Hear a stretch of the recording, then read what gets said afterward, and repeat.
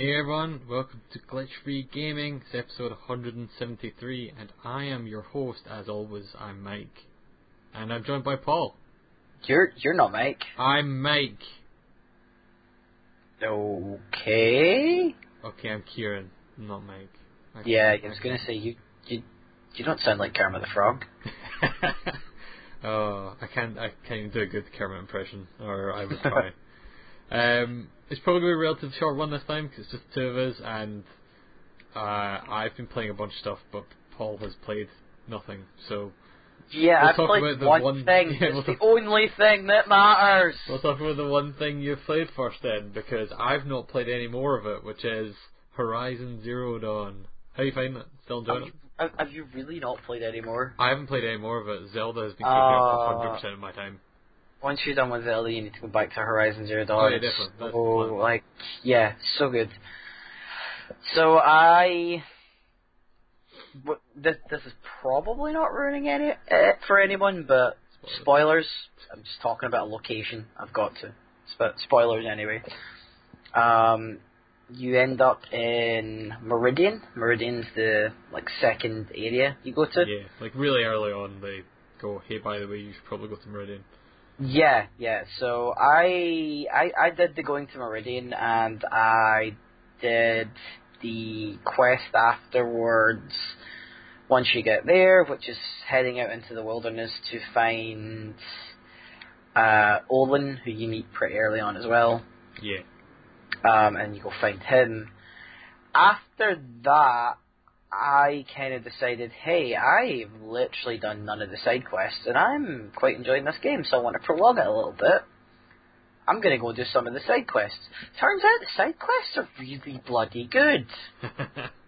Yeah, I did all of the side quests in that starting area before you do the proving. And I would probably continue doing that as I played it, if I was still playing it. Yeah, so I've actually went back, all the way back to the original area. Thank God you eventually get fast travel packs.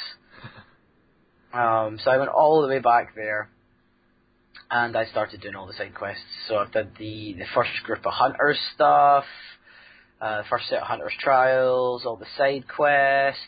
Yeah. I'm running around as a level 20. I got to the point where they told me there was Hunter trials, and then I was like, okay, cool. I'll do those. I went way... I got told there was Hunter's Trials, and I was like, yeah, cool, I'm on my way to Meridian, and I'll catch you later, bye. So I've went back, and I've done Hunter's Trials, and you get told there's things called cauldrons. I'm just actually doing my first one of those before we got on here.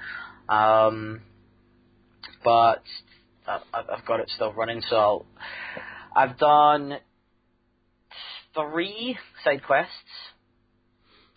I have cleared all bandit camps up to level 20. Nice. I've cleared the Nora hunting grounds, and I'm working my way through Valley Meat hunting grounds, which is on your way to Meridian. I've also unlocked the Great Run hunting grounds, but I've not actually went there yet. And I'm currently doing Cauldron Sigma. I've also unlocked Cauldron Zeta when I've reached level 20. I've activated my first tall mech. Okay. So those are the giant giraffe things. So they're basically towers.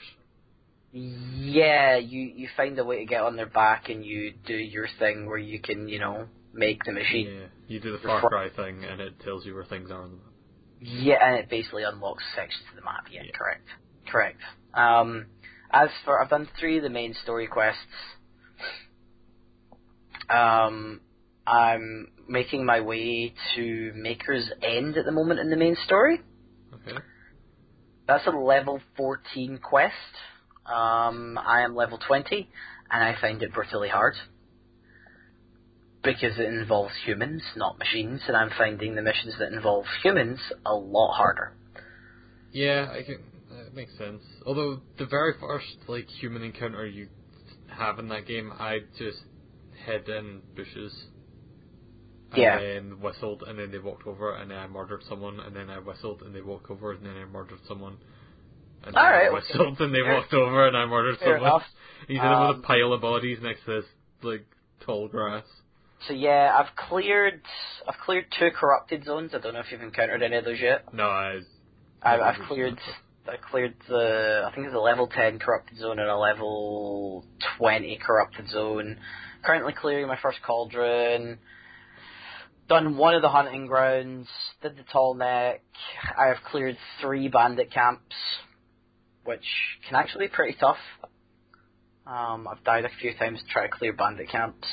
Okay. I've done a couple of errands. I've got 4 more of those I can currently go do, which I'll probably do over the course of the weekend.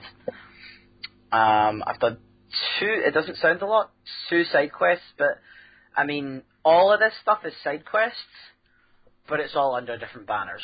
Yeah.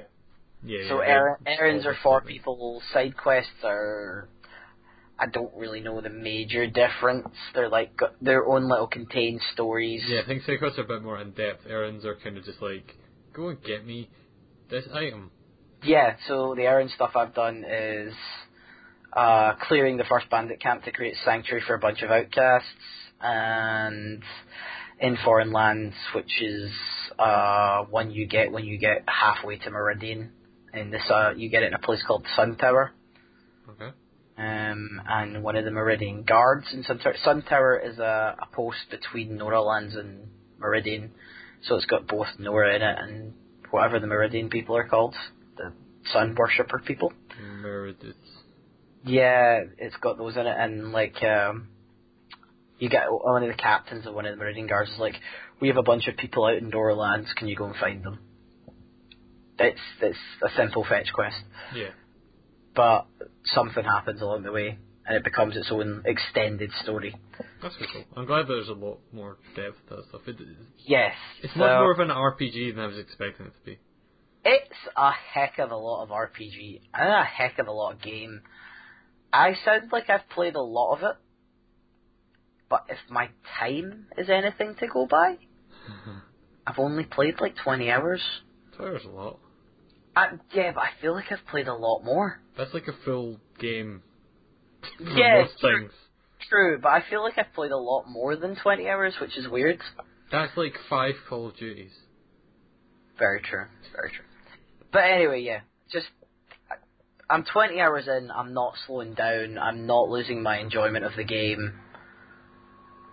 So, if that's, anything to go by. Yeah.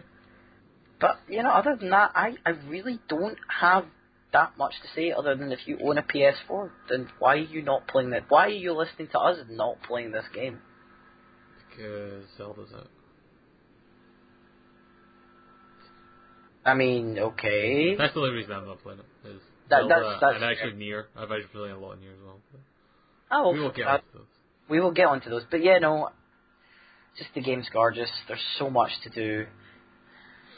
None of the side quests are boring. It is without a doubt one of the nicest looking games I've ever seen. None of the side quests are boring. That's good.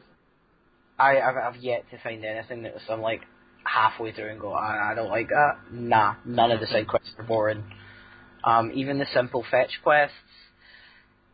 Like, I was doing a simple fetch quest and a new type of machine that I've never met before pops up, and I need to face off against it. Yeah. And something as simple as that, just it adds such a level of depth.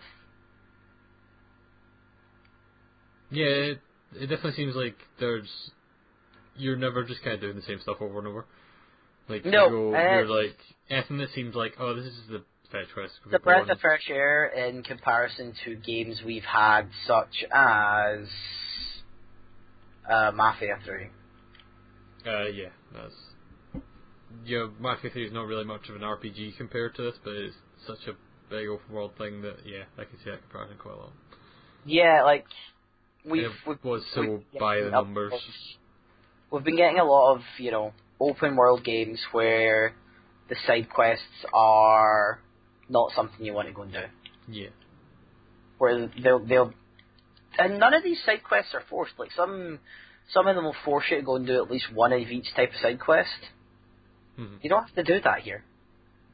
If you choose to go and explore it, okay. If you don't, again, that's yeah, alright. you could probably just mainline the story. I wonder if you'll hit a point if you just mainline the story where it's like, yo, you're just dying in one shot. Like, you need to go do some side stuff. Yeah, A lot of RPGs are like that. I haven't got there yet, but I chose to go and do the leveling up Yeah, stuff. it wasn't forced. No, it's like I was like, okay, I'm dying a lot. Maybe I'm level 14 and this is a level 12 mission, but I'm dying a lot. Maybe if I go boost myself, I can just breeze through this. Yeah. And then I seem to have got like really caught up in doing the side stuff that it's not about leveling up anymore. It's that I'm just enjoying it. That's fair. So, That's what you want. it's exactly what you want, and it's really nice to find, to be honest. So Yeah, understandable. that is all I really have to say, other than go buy it, do the thing. I need to play more of it. It's on my list, but too many other Go do the thing. Go buy it. things. Do the thing. Do the do. Well, Anyway, talking about other open world RPGs, let's hear about either one that you've been playing. yeah, I've been playing two pretty massive ones. I guess we'll start with the PS4 one first, and then I'll just do all the Switch stuff at once. Yeah, that makes sense.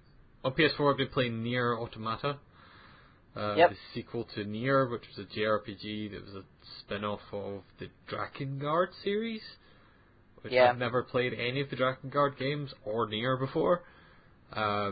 But people liked that first game, and I liked the soundtrack of that first game, so I was interested.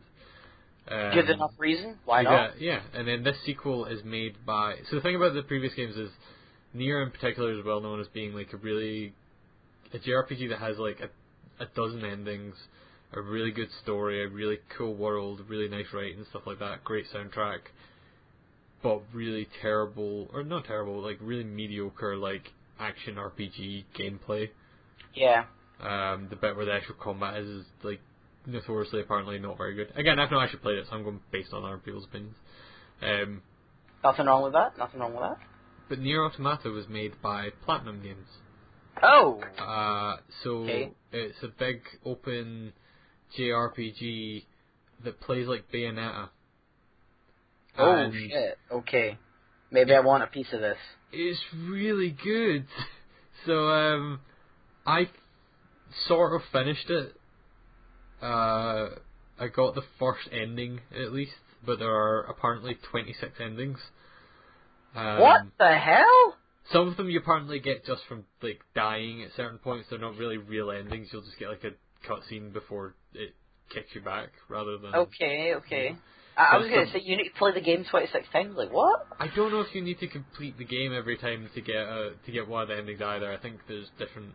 You can like have a save file and go back and make a different choice or something. I don't know. I've only got the one ending so far. But that itself already took like I don't know, 15 hours, 20 hours, something like that. That's the game where I didn't do as much of the side quests as I probably should have. Yeah. But now I'm doing my second run through. I'm going to try and do more of those. Yeah, makes sense. But I am really enjoying it. The combat is great. It is very much like it's a bit more simplified than Bayonetta, which you can expect because it's also a big RPG and it's got leveling and stuff like that to deal with. So it makes sense that the combat's maybe not as in depth as a full action game would be. It's probably more comparable actually. Like my point of reference might actually be to the Transformers game that Platinum did. Transformers Station. That felt a lot like Bayonetta, but had like a gear system and it was a bit lighter. It feels similar to that because again, there's a bunch of gear you get as well because it's an RPG, so you're buying better weapons, better armor, and upgrading your weapons. Yeah.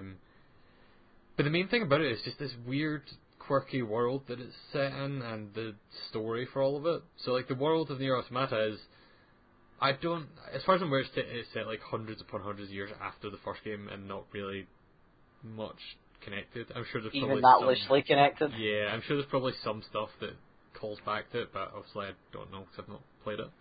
Yeah.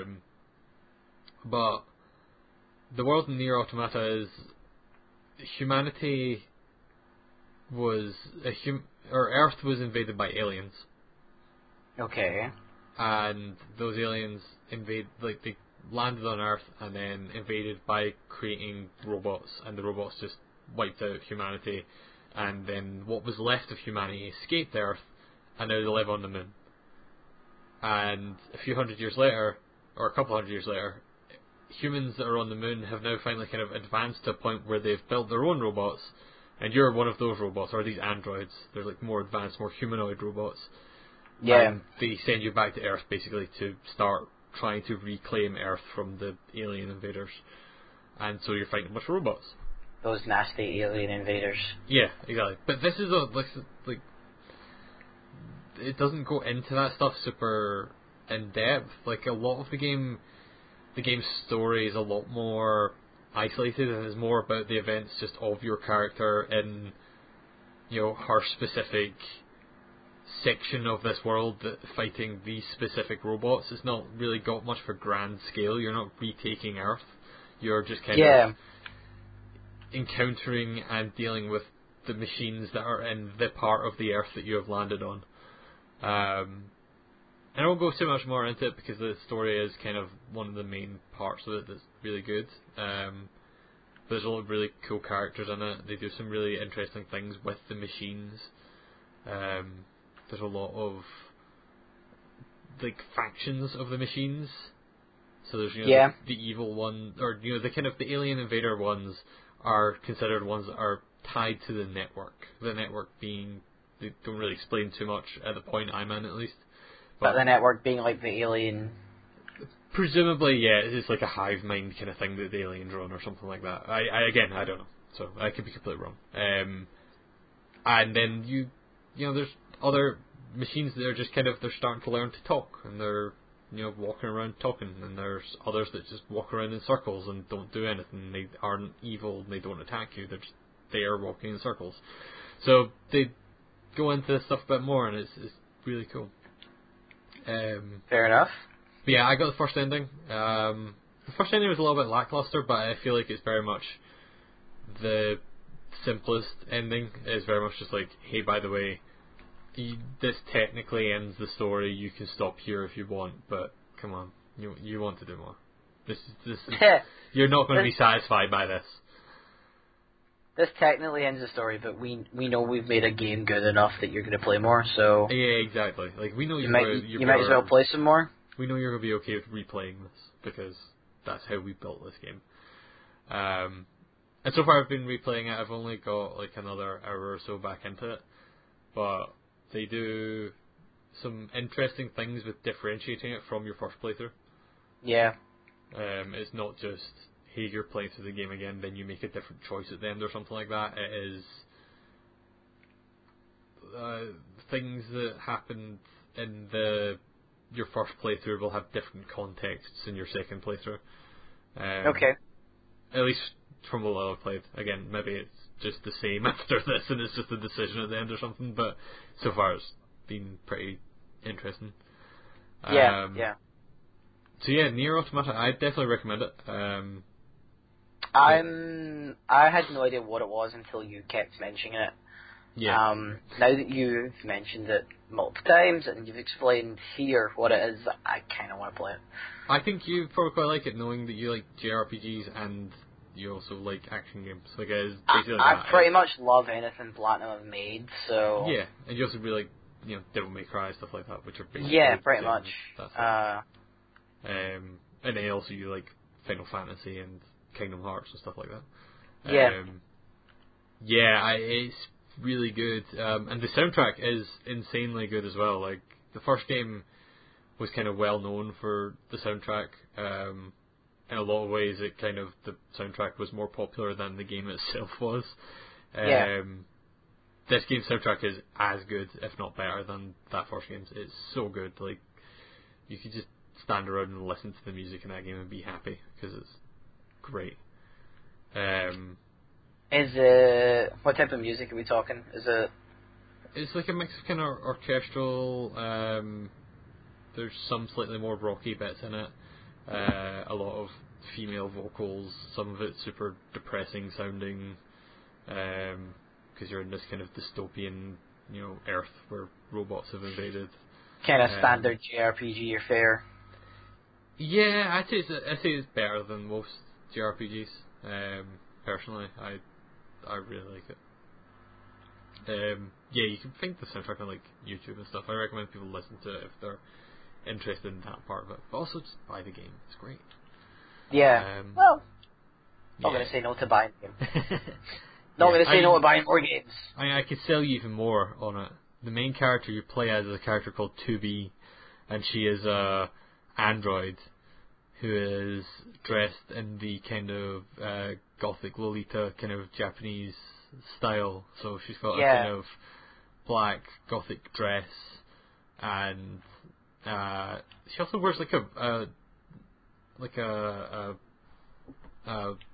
whatchamacallit, a blindfold across her eyes, which isn't really explained yet. I assume that'll get explained at some point. Slightly creepy, but okay.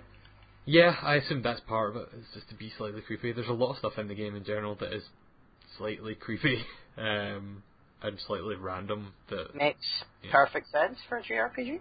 Yeah, definitely. The guy that makes these, or the main guy, obviously, is probably made by dozens of people. But the main guy, Yoko Taro, he's kind of known for this kind of weirdness, apparently. Like, I've been talking to a friend who's played the Drakengard games and the first Nier, and he was like, I'm really glad. Like, I've just been messaging him whenever I, do something in the game that I'm like, what the fuck is this? This is amazing and funny and weird and creepy and what the hell?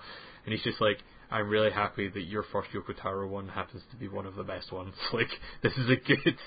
This is a good introduction to this guy's work. Yeah, exactly. This is like, you managed to jump in at the point where you get prime Yoko Taro wackiness and craziness, but also the gameplay's good. Like, this is the first time you can get that, and it's like, okay, cool. Don't complain, man. I'm loving it. Never complain if you're getting, the best of someone's work. I kind of picked up on a whim and didn't expect to play much of it because, like Horizon, I started playing Zelda and it took over my life, and so I've not played any Horizon since last podcast. Which, we've missed 2 podcasts, so there you go. No, it was only this one. Oh, was it one? I thought we missed 2. Never mind. No. It's still 2 weeks. If we missed this week, we would have missed 2. Ah, you're right. That's what I was thinking. But still, we missed the podcast, so yeah. Yeah, we missed the podcast, So it's been 2 weeks since, I last played Horizon, which is mental. Because that game's great. Yeah, considering how good Horizon is, the fact that Nier and Zelda have dragged you away from it, I really want to hear about them both. Yeah. And now I've heard about Nier, I want to hear about Zelda. That's fair. So, I guess first I'll talk about the Switch in general, because I got a Switch. Yeah, convince me to buy a Switch and play a Zelda game. Do you like playing handheld games? Not particularly unless it's Pokemon. Alright, Pokemon will probably come out for this at some point. I know, that means I'm probably going to need to buy one at some point. Yeah, the Switch is kind of amazing. I didn't expect to like it as much as I do, because like I've talked about 3DS a lot in here before, and how much I don't particularly use your 3DS that much. I use it a fair amount because of the games that are on it, but I think it's really bad as a handheld. I think it's just a bad system. Like, I think it has some great games on it. I love Fire Emblem. The last generation of Pokemon seem like they're great.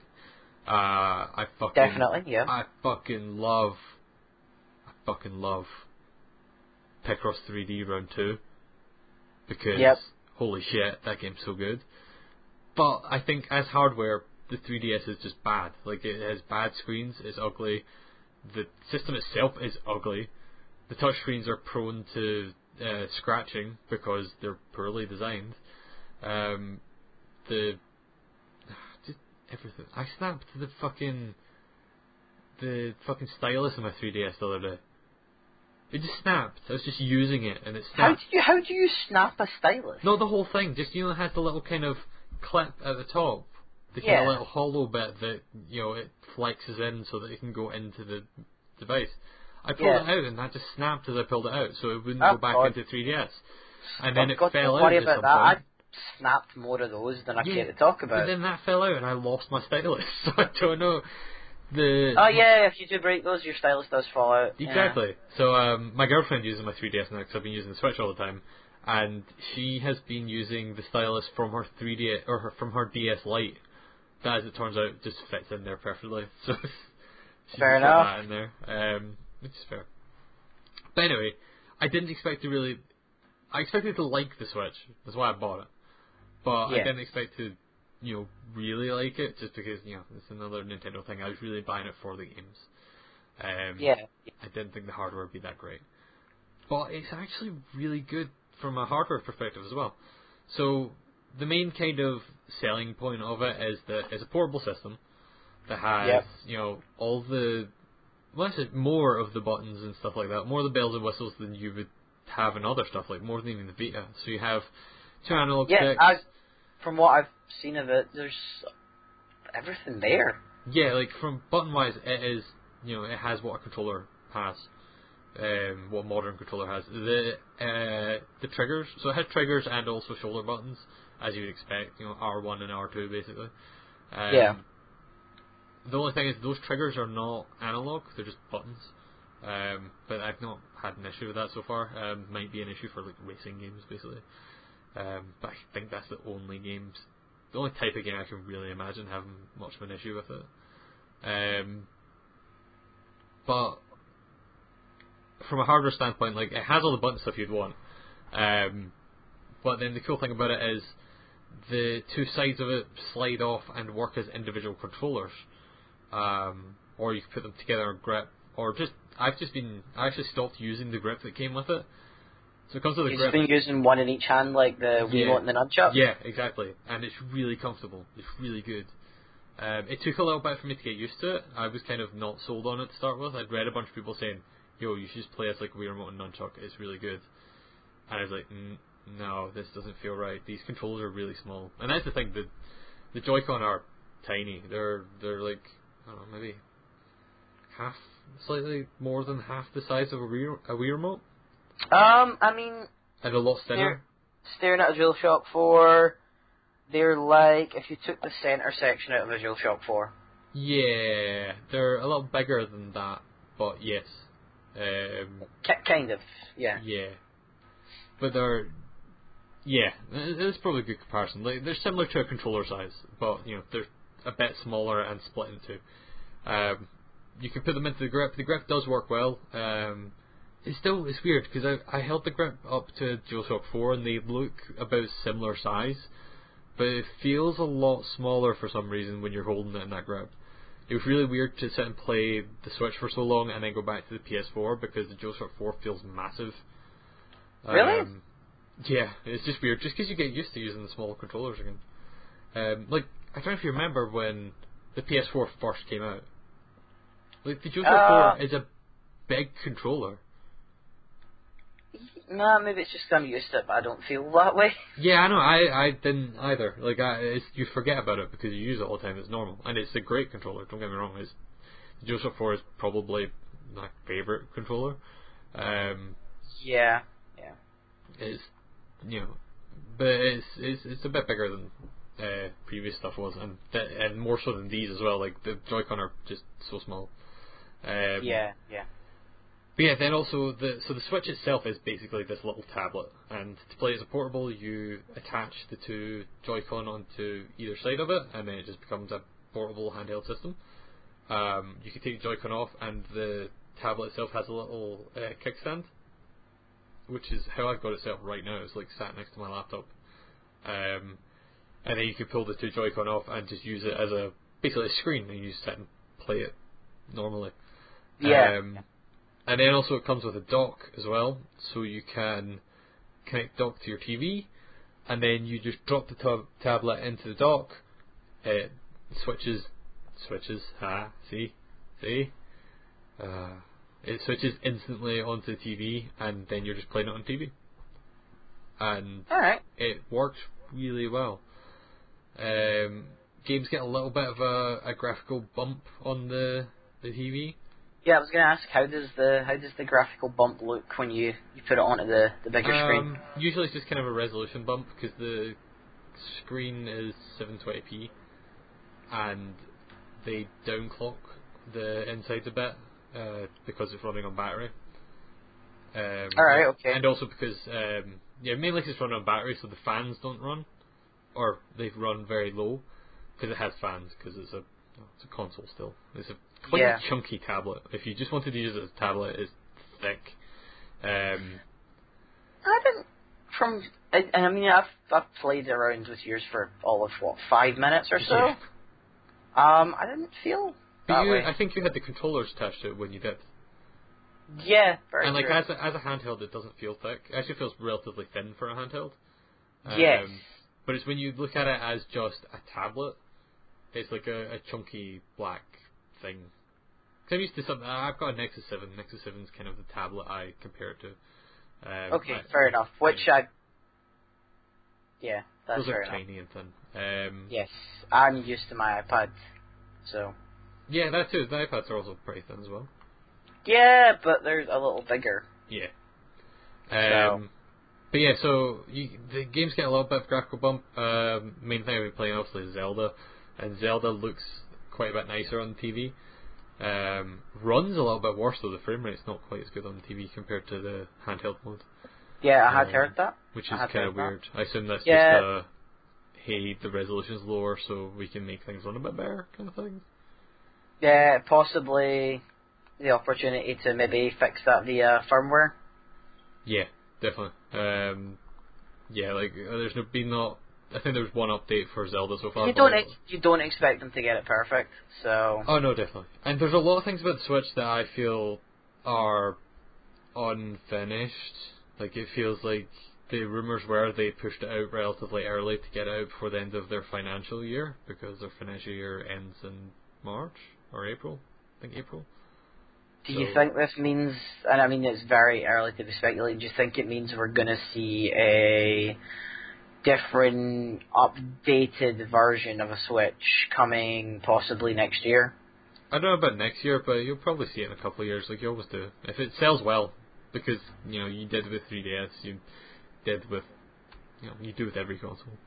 Yeah, but to be fair, I didn't, because I bought one 2DS and that was all I ever bought, because I only played it for Pokemon. So you bought the third iteration of it. Yeah. I'm sure there will be 2DS and 3DS Lite equivalents of the Switch.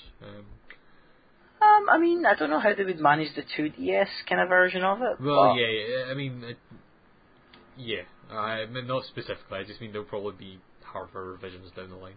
Yeah. But hardware-wise, I think it's fine. Like, I've not had any issues hardware-wise. I think it's a really nice piece of kit. But I think they need to update their operating system stuff a lot. Like, there's so little functionality in it. It is literally just play games, which is good, but you know, you need other stuff as well. I mean, one of the biggest rants I've seen is, hey, you've given me this really, really cool piece of hardware, this amazing portable device, and it doesn't have YouTube or Netflix or, you know, any of media consumption. Yeah, I mean, personally, I've never used media things on my consoles because I have a Chromecast. Like, I don't. Yeah, but I understand that. I understand that for a lot of people, their console is the thing they use. You know, I mean, I use my PS4 for Netflix. Yeah. And I have my laptop connected to my TV via HDMI, and I still use my PS4 for Netflix. Yeah, well, Nintendo said that those things are going to come down the line. They are going to come. So that will be a thing eventually. For now, my issues are more things like you have to use friend codes to add people, which is insane. Because, like, the Wii U got rid of friend codes. Yes. Like, they fixed this problem before, and then they launched this with, it does also pull things from other places, so if you connect it to your Nintendo account, it will also find all of your friends that play Miitomo. Okay. Which is actually where I added most of people, because I can't board fucking putting in friend codes. Friend codes? It's yeah. 2017, I'm not going to put in friend codes. Yeah, and then there's things like the games list is very similar, basically the same as the PS4 one. Like, it's got the kind of horizontal list of games that you scroll through. Okay, yeah.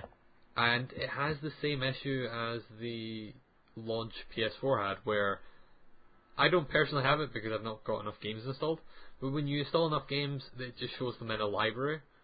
So you have like a thing that shows the last 12 games or something like that, and then a button at the end that just says library, and it shows everything in a full list. There's no way to filter through that list. There's no... I'd put your favourites on the top. Exactly, yeah, it's just last played. Yeah, okay. Which seems, I mean, not that much of an issue. No. I mean, if you're going to play a game, I'm sure you've got the extra 10 seconds or whatever to go in a library. Yeah, like, I never actually had a massive issue with it on PS4. It's just, like, if you end up with a lot of games... I mean, let's be honest, as people who play video games, as video gamers, are we that short of time? I want to get into the games so quickly. And you have serious time issues, and you need to be taught patience. That's definitely true. I have no patience. One other thing is, you can add friends, right? Either with friend codes or through Miitomo, stuff like that. And you can see that they're online. Like, I can see that Nathan right now is playing Zelda, and he has played Zelda for 35 hours or more, which is actually way more than I thought he'd played Zelda. That's impressive. My friend whose Nintendo name is Floody has played Zelda for 60 hours, and it's literally the only game he's played on his Switch. Great. Good job. You can't do anything with your friends. Like, you can't send them messages. There's an options menu. Shit. You can delete friends, block them, and that's it. Like, there's games that have online support. You can, invite your friends to games. I think I'm not sure how that works. I've not. So there's no way of chatting or. No, there's none of that stuff. Which some of that stuff is going to come in the app that they're doing later this year, so it's going to be restricted to mobile. But I really hope things like messaging are not, because it has their equivalent of the share button, which at the moment just takes screenshots. Yeah. So I've got like a bunch of screenshots, but I can put them on Facebook, which is good. Yeah, but I can't done send certain them. things where you've like sent me screenshots via PSN and been like, "Hey, check this out, it's really cool." Because you've seen that I was online and more likely to look at a message on PSN than I was exactly. to be scrolling your Facebook feed. But you can't send stuff through, Nintendo's online on the Switch at all, so you can't send screenshots to people or anything, which is a real bummer.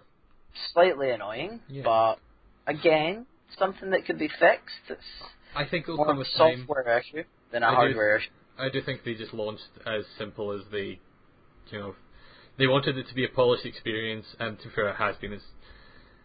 I don't know. You never had a Wii U.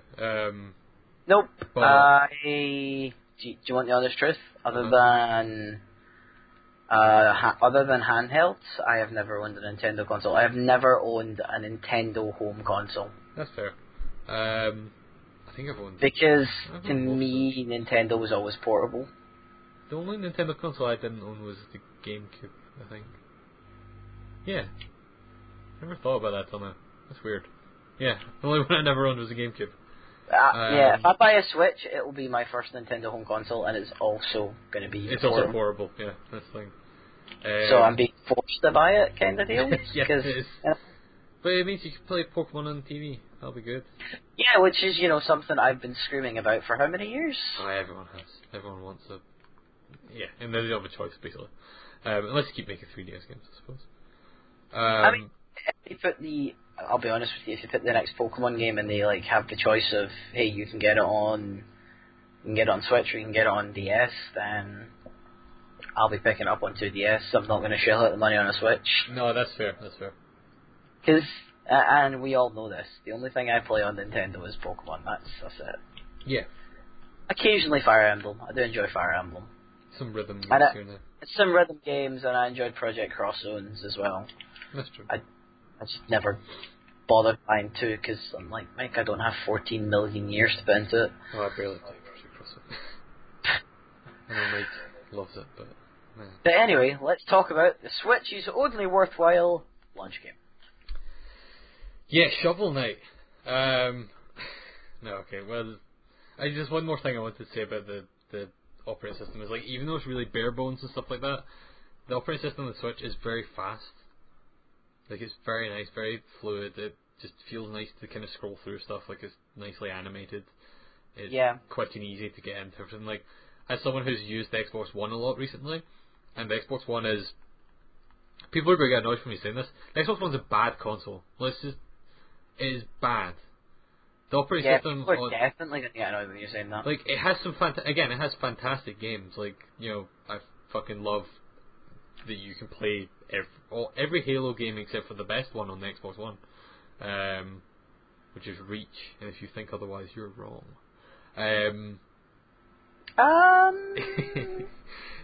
Sunset Overdrive, stuff like that, all great. Well, ODST was better. You can play ODST on there. HD remastered version of it too. But the Xbox One, I guess I should clarify, the Xbox One's OS is the worst.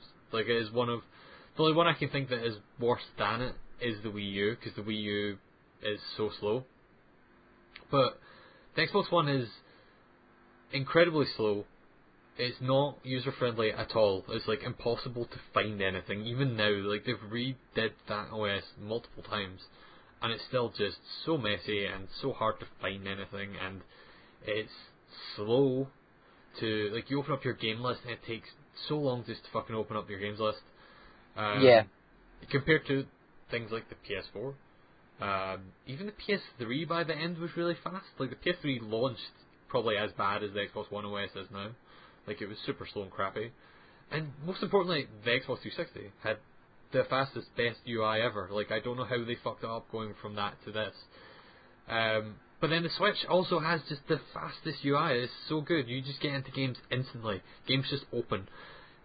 It's so simple. Like, everything that's on the list, to be fair, it's super simple, partly because you can't do anything. So it's like, I want to buy games. The eShop button's right there. Really easy to find. Opens instantly. You buy games. Great. Yeah, because Nintendo want your money. Yeah, exactly. It's made it easy for you to spend your money, because... Yeah. Hell, let's be honest, Nintendo need it now more than ever. Definitely. And there's some stuff they do better than the PS4. Like, I think PS4 is better overall because it's more robust and has more stuff in it. But, the PS4, if you want to view your screenshots, you have to go into the capture gallery, which just gets shown with the rest of your games.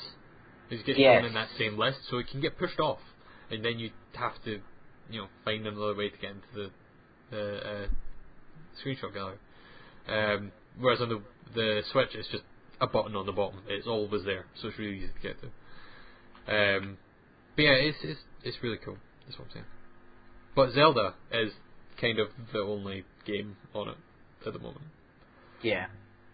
So, how is the first Zelda game you might actually ever convince me to play? It's really, really good. So, Zelda Breath of the Wild is a weird departure for Zelda games.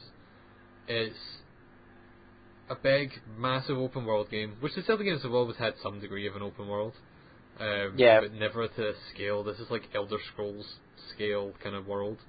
I think I've seen like copies of the Breath of the Wild map like put over GTA maps and stuff, and it like dwarfs them. Yeah, like GTA 5's entire map is like the bottom corner of this map. Like it's a massive world, and unlike Elder Scrolls games, it's not empty. There's tons and tons of shit in there. Everywhere you go, you're just exploring and finding awesome stuff to do and puzzles to solve and items to collect, and it's really cool. So they have their equivalent of towers as well, but unlike in Ubisoft games and to some degree Horizon, towers don't just tell you where everything is. Towers just unlock the map, and the map is just a map. It shows you height variations, so you can see that's a mountain, you can see there's water here, blah blah. But it's just a map. It doesn't have anything labelled on it, except for maybe like some massive overall areas. It'll be like, this is Hyrule Field. When you actually start going to those places, it'll get marked and more ingrained. It'll be like, oh, this is the ranch on Hyrule Field. This is the temple ruins on Hyrule Field, and that kind of stuff. And as you find shrines, which are kind of the main thing you will find, those get marked on the map, and they also work as fast travel points. and there's like Okay, 120 that makes something of them. that makes logical sense. Yeah, and shrines are basically kind of mini dungeons. They're like usually maybe 2 or 3 rooms, and they kind of revolve around one puzzle. So usually it's like 2 variations of that puzzle. Like it's like one introductory one to teach you it, and then a second one to be challenging. Yeah. And the whole game is basically like these puzzles. Like there's a bunch of other stuff in there as well, but like the main bulk of it is finding these shrines and doing these puzzles. Yeah. And it's really good. It's a really good kind of twist on both open world and on Zelda's structure, because Zelda games have always been, you go into the world, you do a little bit of story stuff that's kind of linear and is okay, but that takes you to a dungeon, and you get to a dungeon, and the dungeon is where all the puzzles are, and you sit in the dungeon for like an hour, and you do all the puzzles, and you fight a boss at the end, and that was awesome, and that's great. This only has 4 dungeons in it. Most Zelda games have like between 7 and 10ish.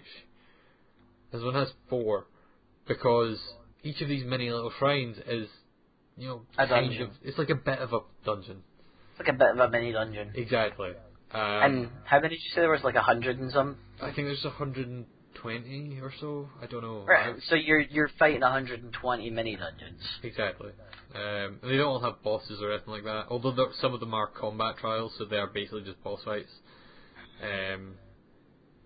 So I've played, according to the Switch, which I don't know how much I trust this hour tracker, because I know it's wrong for Shovel Knight. Because it says I've played a few minutes of Shovel Knight, but Shovel Knight's in-game clock says I've been playing it for 3 hours, so that's not quite right. I mean, maybe that's just a few minutes to the Switch. Yeah, from what I understand, I think people were suggesting that it rounds down every 5 hours. So, because I've not played 5 hours of Shovel Knight yet, it rounds down to a few minutes, which would make sense. Zelda Breath of the Wild, it says you would think it would like round down every hour, or round, you would think so, right? Every hour would make more sense. Instead of 5, but then again, maybe they knew exactly how many hours people would be playing Zelda for, because mine says that I've played 55 hours or more of Zelda. Yeah, and that sounds about right. That sounds about right. I've done 3 out of the 4 dungeons. I'm on the road to the 4th one, but I keep getting distracted by like side quests and stuff like that. Because there's also side quests. I think something that's probably important for a lot of people, if they were like me and were kind of worried about the quality of the open world. Yeah. Because all of the footage that they showed before was set in the plateau, which is like the starting area, which is a very tiny part of the map. Even though they were showing like 8 hours of gameplay of it at E3 last year, because you can do 8 hours of stuff in there if you wanted to, but it's a very small part of the map. Yeah. It's, as a result, the world looked really empty because of the stuff they showed. It looked like it was just these shrines and ruins to explore and stuff like that, which in itself is really fun. But there are also multiple villages and towns, and there are lots of loads people of around. other stuff. Yeah, there's lots of people. All the races from all the other Pokemon, from all the other Zelda games show up. I mean, I would be straight into that Zelda game if there was wild Pokemon on I the would list. be pretty happy if. There's Koroks, and Koroks are basically just Pokemon. Come on now, you've just gave Nintendo the best idea ever. Zelda cross Pokemon. Yeah, they should do that. They should definitely do that. That's the other thing though. Koroks are little woodland creatures that you find throughout the map, and they are, again, just more puzzles. Like, there's so many puzzles in this game. It's basically a puzzle game. There's lots of combat and stuff like that as well, but basically a puzzle game. And Koroks have these little puzzles that are built into the world rather than into shrines. Yeah. So you'll just be walking around and you'll see something that looks wrong.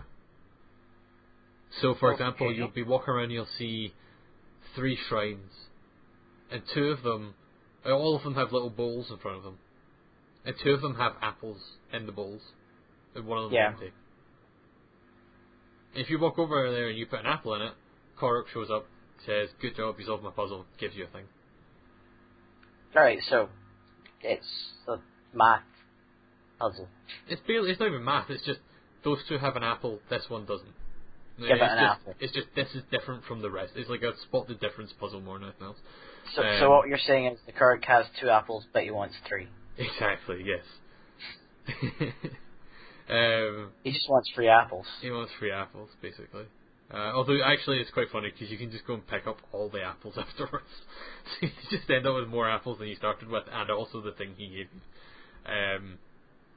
Which is good, because a large part of this game is cooking and making food. There's no healing items in this game. All the healing comes from food. So you're finding ingredients in the world, so you're picking herbs, and you're, climbing trees to get apples, or you're fishing, and by fishing I mean you jump in the water and you grab yourself a goddamn fish. Picking herbs because you want that healing food to taste good. You want that herb, the Hyrule herb. Yeah. I've heard good things about the Hyrule herb. Get the herb.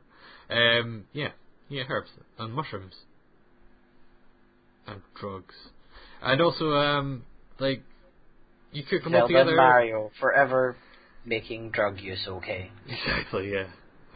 Also, lots of bananas. I keep finding ninjas that drop bananas. I'm not really sure about that. I don't know what's going on there. They just drop bananas when you kill them. Are the bananas in pajamas? No, and they're not coming down the stairs. It's a waste of bananas. Bullshit. They're called mighty bananas, though, to be fair, which is... If that to be... Okay. That's pretty good. I will give you the mighty bananas. Mighty bananas.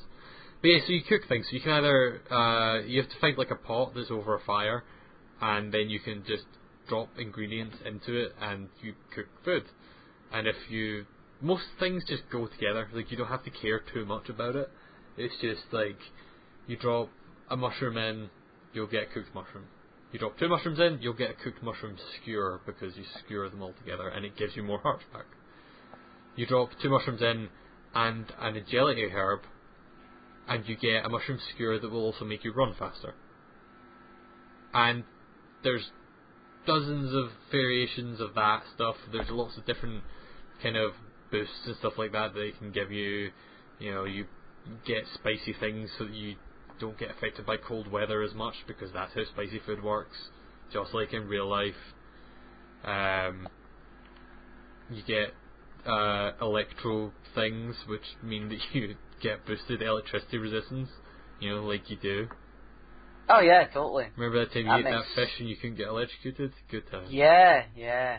But yeah, so you do a lot of cooking, which is pretty awesome. Although, what downsides of cooking is, you cook one thing at a time, basically. So the way you cook is you go into your materials menu, you press the hold button on all of the things you want to hold, and it shows a nice little animation of Link trying to hold all this shit.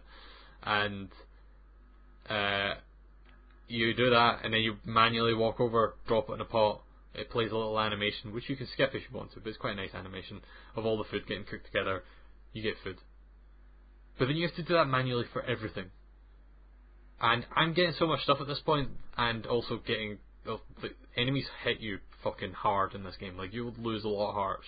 So I'm eating a lot of food. And so I need... Every time I find a pot, I'm like, alright, great, I'm going to make another 6 meals. And that's going through that process 6 times. Oh man. And it's real slow. I was going to say, can you not just bulk? No, there's no... I really wish there was a way to just be like, I'm going to make 5 of these, just do it. Yeah, can you not meal prep for the week? You cannot meal prep for the week. Or you can, but it's more realistic meal prepping for the week, in that you're actually sitting doing it and taking the time. Yeah, but if you're meal prepping for the week, at least you're cooking all of the crap at one time in one big pot. I guess that's true, yeah. So it's probably genuinely faster doing it in real life. It'd be really good if you could just put all of your ingredients in one pot and then you separate it. Just that gives you 6 meals. Good job. You now have 6 stews. Exactly. Yeah, you made enough soup for the month. Enjoy. Yeah. Come back a day later. What the hell happened? You just ate a month's worth of soup. I could eat soup. That's something I've done before. No, I'm talking about in the game, Kieran. Oh, yeah. No, I don't know if there's soup in the game. There might be. I can look at what I've got just now. What have I got just now? I have mushroom skewers, salt grilled prime meat, That sounds good. hearty salt grilled greens, That sounds awful. hearty prime meat and seafood fry. The words hearty have never been put with greens before. No, hearty things are things that give you extra hearts. So, Makes sense. Makes sense. like if you have 5 hearts, which you can upgrade, like when you do shrines, you get stuff that lets you upgrade. You basically get the equivalent of a piece of heart. If you have 5 hearts and you eat a hearty thing that has +3, it will give you 8 hearts. But Fair enough. once you lose those extra hearts, they don't come back. Unless you eat another thing that boosts you again. Yeah. So yeah, it's awesome. I'm really liking the food system. It's just I wish you could bulk make things. Yeah, and the world is just awesome. There's so much cool stuff to do in it, and I keep thinking, like for the past, like I finished the 3rd dungeon on Saturday, I think, on the train to my parents because it's a portable system and I can play a full Zelda game on it now, and that's great. That is a benefit, yes. It's so good. But I finished the 3rd dungeon on Saturday and I was like, okay, I get to the point where I'm just going to start mainlining this. I'm just going to go to the 4th dungeon and do it. And it's been almost a week now, and I've not reached the 4th dungeon yet. And I've been playing Zelda for at least I'd say at least an hour and a half to 2 hours a day. And it's just because I keep finding stuff. Or last night I was just like, actually, there's this mountain over here that I've not been to yet. I should just go and walk around on that mountain and see what's there. And it's the kind of game you can do that, because also you can climb stuff, so there's a lot more verticality than the Elder Scrolls games and stuff like that have. You're not, trying to jump up the side of a mountain like in Skyrim. Hey, those Skyrim physics are great. Skyrim physics are great. Oh, there's some real dodgy horse stuff in this game too, so I guess that's one thing they have in common. But yeah, I'm going to walk around on this mountain, find stuff, found a bunch of cool little puzzles and, characters, and I found a snowboarding thing that you can do, which is pretty awesome. So it's that kind of game where the fun of the game is not necessarily in the dungeons and the story stuff. Like, you could mainline it and it probably wouldn't take you that long. In fact, you can run straight to the last boss. Like, the game opens up the last boss at the start. You don't need to do any dungeons, they're optional. Oh, so you could literally just, straight to the end game. Done. I bet it'd be impossibly hard, given you would be starting with 3 hearts and no weapons. If you ran to the last boss, you'd probably die. But you could do it. Okay, so... I bet a speedrunner's done it already. Yeah, I was going to say, what's the chances it's already on YouTube? Oh, I 100% guarantee there's a speedrunner on YouTube who has already done that. Which I will not watch, because I've not went to the last boss yet, so I don't want to, spoil it. On the other hand... I mean, spoilers, the last boss is Ganon. I mean, it's a fucking Zelda game. What do you expect? On the other hand... Oh, no. I'm probably going to go watch it. Yeah, you should. I think you would quite like this game, which I know you don't like Zelda games, but it is so similar to the type of games that you do like. I will do you a deal, and if I buy a Switch, I will buy that game. Oh yeah, definitely. And then you'll lose 100 hours of your time, and you'll be like, oh no, what have I done? What is this? Because it does have that Elder Scrolls kind of thing where you are in this massive world and there's so much to do, but unlike Elder Scrolls, it plays well. Oh, those are harsh words, because I like Elder Scrolls games. I don't mind Elder Scrolls games. I've played a lot of them, if nothing else, but the combat in Elder Scrolls, for example, is terrible. I think it was perfectly fine. It's terrible. The dialogue in Elder Scrolls games is terrible. Do we all know me as a game player? Yeah. Yeah. Yeah. So, are you going to win this argument of whether I think Elder Scrolls games are good or not? No, I'm not trying to tell you that they're bad. If you like games, you like games. And I enjoyed Skyrim quite a lot. Yeah, I'm actually weirdly enjoying Skyrim Remastered a hell of a lot, even though it's I'm buggy. slightly looking forward to that Skyrim port for the Switch.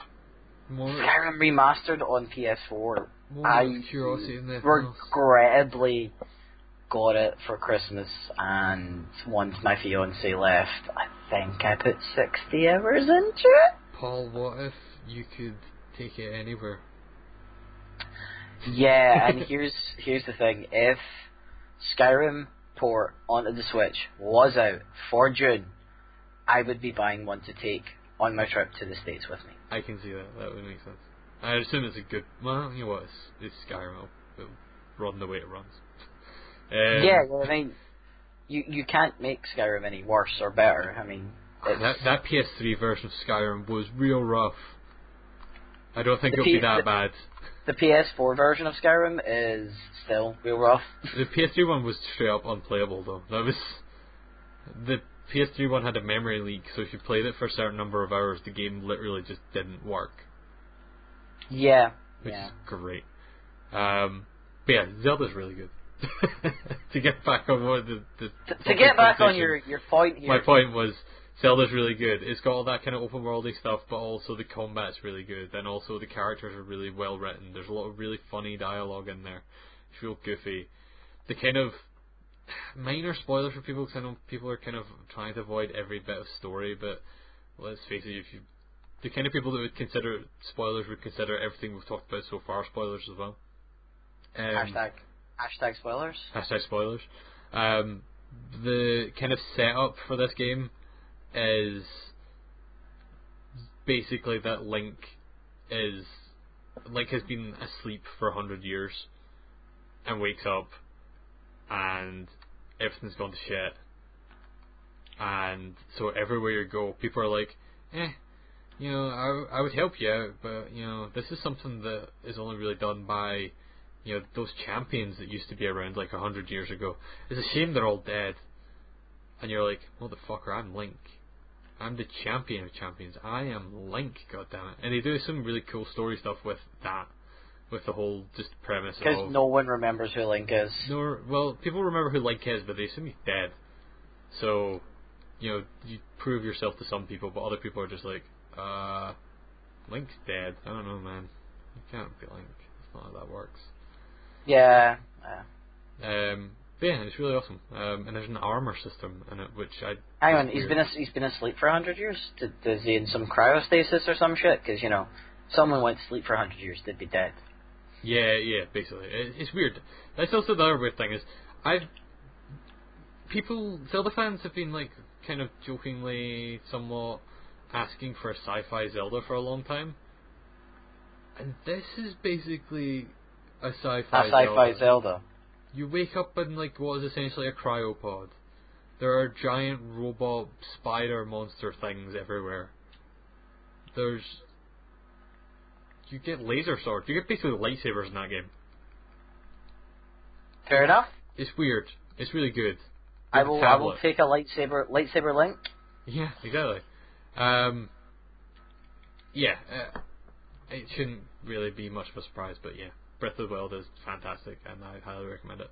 Don't know if I'd recommend getting a Switch for it, unless you're insane like me.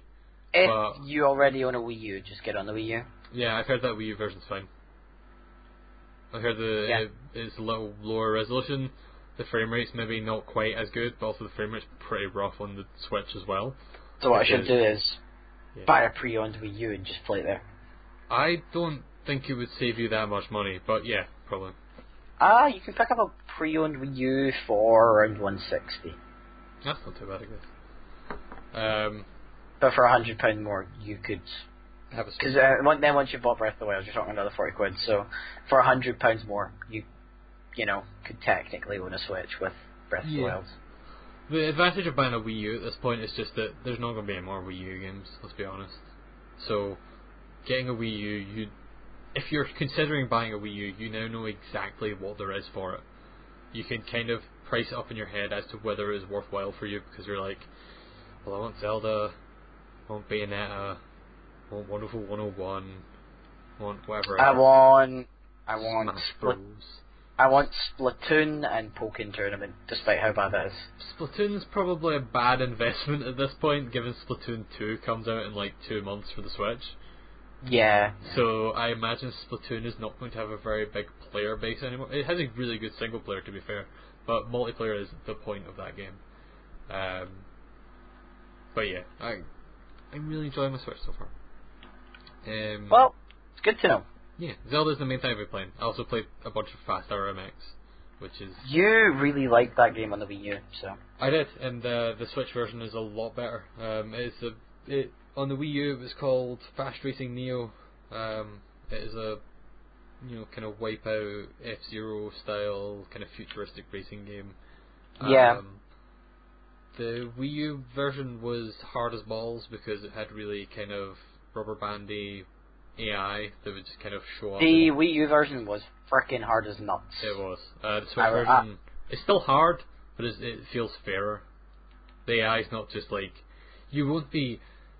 In the Wii U version, you could be boosting and just hit a boost pad, and also, you could have just landed perfectly, hit your boost, and also hit a boost pad, and basically be going the fastest you can go, and then an AI would overtake you. Yeah. You'd be like, what the fuck are you doing? It's like, that gif that people keep posting of the dudes doing like 200 miles an hour down a fucking motorway and then someone overtakes them. It's that.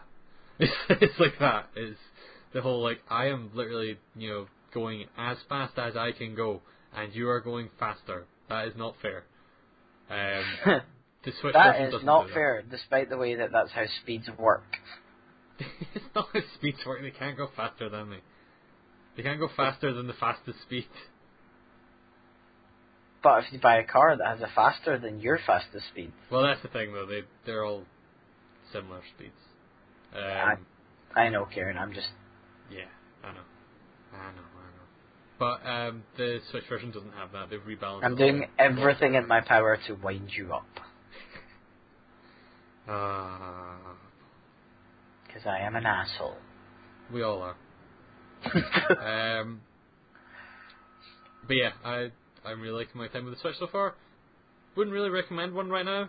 Like, if because the game library's not big enough. Yeah, basically, there's no games on it. Like, there will be games on it, and I'm happy to be an early adopter of it because I've been playing Zelda on the tram every day for the past 2 weeks, and that's fucking great. But other than that, solid piece of hardware. Yeah, really good piece of hardware. When there's games on it you want, it is a legit buy. Like, there's no, I don't have any issues recommending it when there is software that you want. And it seems like it's selling well, so hopefully it continues to, and we get a bunch of games from it. Like, I want the dream to be true. I want this to be the Nintendo system, because Nintendo struggle to get third parties on board, so the whole Wii U gets some games but not many because Nintendo can only make so many games, and then the 3DS gets some games but not many because Nintendo can only make so many games. And here's the thing though, but they seem to have gotten like a crap load of third party support for the Switch, so... There's definitely at least a decent amount of stuff, mostly indies. There's a lot of indie stuff coming, which is also great, because that's the main thing I use my Vita for. At this point where we are in the world of gaming, some of the best games coming out are indies. Yeah. Human Resource Machine comes out, or it came out in America for the Switch. I think it comes out here next week. You should play that. I might pick up. We can actually convince you to play Human Resource Machine on something. Yeah, I can play on my Switch. And also that company's other games as well, like World of Goo, which, man, remember World of Goo? That came out game. That came out like a decade ago. Good game. It's a good game. I do like World of Goo. I'm terrible at it, but I like it. And what's the other one they made for Reborn things? Maybe they should make a new one that incorporates Human Resources Machine and make it World of Gooey. No, well, this podcast is over. See you next week. Yeah, so there's stuff coming, but a lot of it's stuff you've seen before, and so I really hope it does just end up being, you know what, fuck it, Nintendo is putting all the stuff they would put on 3DS and also all the stuff they would put on Wii U onto this, so we end up with a console that has a shitload of Nintendo games on it, and also a bunch of indies and the occasional third-party developer as well. Yeah, I 'Cause mean, I'd be happy with that. I'm trying to think like what I would want to play portably on the Switch right now, and I mean, Pokemon is obviously the thing for you. yeah, Pokemon, but out with of that, I'm trying to think of stuff that I'm kind of playing at the moment. I would love to see the HD remasters of Kingdom Hearts get put on there. That'll never happen. But Yeah, I that probably wouldn't happen, but that would be nice. it would be very nice. Square Enix has released stuff for it. I Am Setsuna's out, so there definitely might be stuff. I would like to see a port of World of Final Fantasy on it. Yeah. Because the Vita version of that runs like garbage. Yeah, okay, World of Final Fantasy on there, and Bravely Default, like the next one of those. Yes, yeah, that seems like a no-brainer, because those games sold really well. Or on 3DS. Yeah. Yeah, so something like that on there with the ability to use the boosted graphics of the Switch as a portable. Yeah. That would just look stunning. Definitely.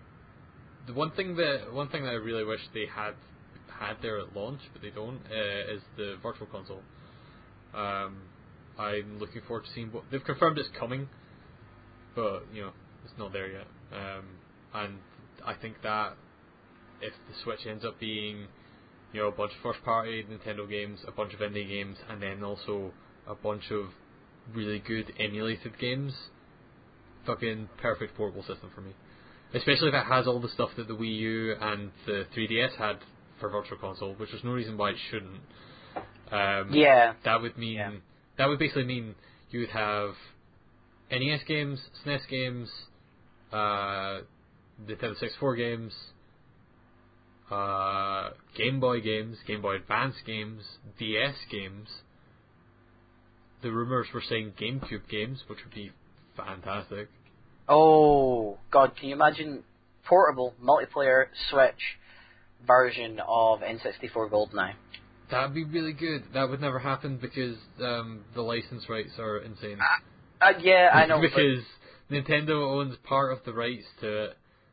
Rare owns part of the rights to it because they developed the game, and they're owned by Microsoft. Can you imagine how good that would be? I think Activision still has the rights to 007, even though they're not making any games based on it because it's 2017, and who's going to buy a 007 game unless it is GoldenEye? On the Switch. Yeah, on the Switch. That would be great. That's one thing is that I've played a couple of things, so you can sync the Joy-Con in a way that lets you use them as individual controllers, so you can play multiplayer games just with the two controllers that or the one controller basically that comes with the system. Yeah. Which we did briefly at Mike's last week, but I've done it a bunch at work now. We played a couple of fighting games because even though there's no Virtual Console, there is a few Neo Geo games that a company called Hamster has put out. They've also put out some really good arcade ports on the PS4. So I bought Waku Waku 7, which is like a Neo Geo fighting game that's kind of a parody of a bunch of other stuff, and it's really good. I played a bunch of that with someone, just each of us using one Joy-Con. And also we played Bomberman, because he picked up Super Bomberman R, which is the Switch launch game, which is Bomberman. I've never been a big Bomberman fan, but it seems like a good one of those. And those controllers are really small, and I don't recommend playing them that way unless you have the wrist strap that comes with it. Yeah. Which you slide on, and it also basically increases the I was going to say width. Width if you're holding it like a Wii remote, but height if you're using it like a little controller. And that makes it really comfortable to use. Like, I was slightly worried because I didn't think that would actually be a thing that's worth playing. It seemed a bit gimmicky. But I can actually see myself playing stuff at lunchtime, with friends. Like, Puyo Puyo Tetris comes out next month. And that's kind of the game that seems like it is basically made for this. That's your life over. Oh yeah. Finish Zelda and then just play Puyo Puyo Tetris. Maybe like put another 100 hours into something. That isn't Horizon. Definitely. You're like, nah, I got to get through Tetris. the deep story of Puyo Puyo Tetris. Now that it'll have English language. Yeah, exactly. Now finally know why the devil's there. But yeah, I guess I've been ranting about the Switch for long enough now. But it's cool. I like it. I think it's a good move from Nintendo. I hope it pays off for them because I want to see more games on it, and there's a good lineup of stuff coming out, even if it's mainly Nintendo just stuff. So Zelda's at launch. But in Mario all Kart. honesty, at this stage of Nintendo's life, do we expect them to release anything that's heavily supported by third party? No, I think there'll probably be a decent amount of third parties on this, releasing 3DS quality games. Like, I think, the Professor Laytons and the Phoenix Wrights of the world are probably still going to come out on this. Oh yeah, I mean, there's no doubt about that. And those games sell so freaking well. So exactly, yeah. Nintendo are not going to be short of sales for this. And I genuinely don't think they're ever going to be short of sales of the system itself, not with the initial sales reports. Yeah, I'm interested in finding and seeing how it sells going forward, because it was always going to sell out at launch. Like, it had a Zelda game at launch. The sell-through rate for Zelda was something like 90% of people that bought a Switch bought Zelda. It's like insane. It was pretty much the only thing to buy it for at launch. It's kind of like 1-2 Switch seems kind of terrible. I've not actually played it yet though, so I don't know. And so here's the thing, Mr. Paul Russell, Nintendo hater extraordinaire, messaged Kieran midweek this week and says, "I kind of want a Switch." And then Kieran, Nintendo fan, mainly software more than hardware, but Nintendo fan who is loving his Switch said, "No, you shouldn't do that." But nah, you shouldn't do that yet. Yet, yeah. Wait till Pokemon comes out or Skyrim or something. I think Skyrim is probably going to be a thing that will push you over actually, because there's no guarantee that Pokemon will come out this year.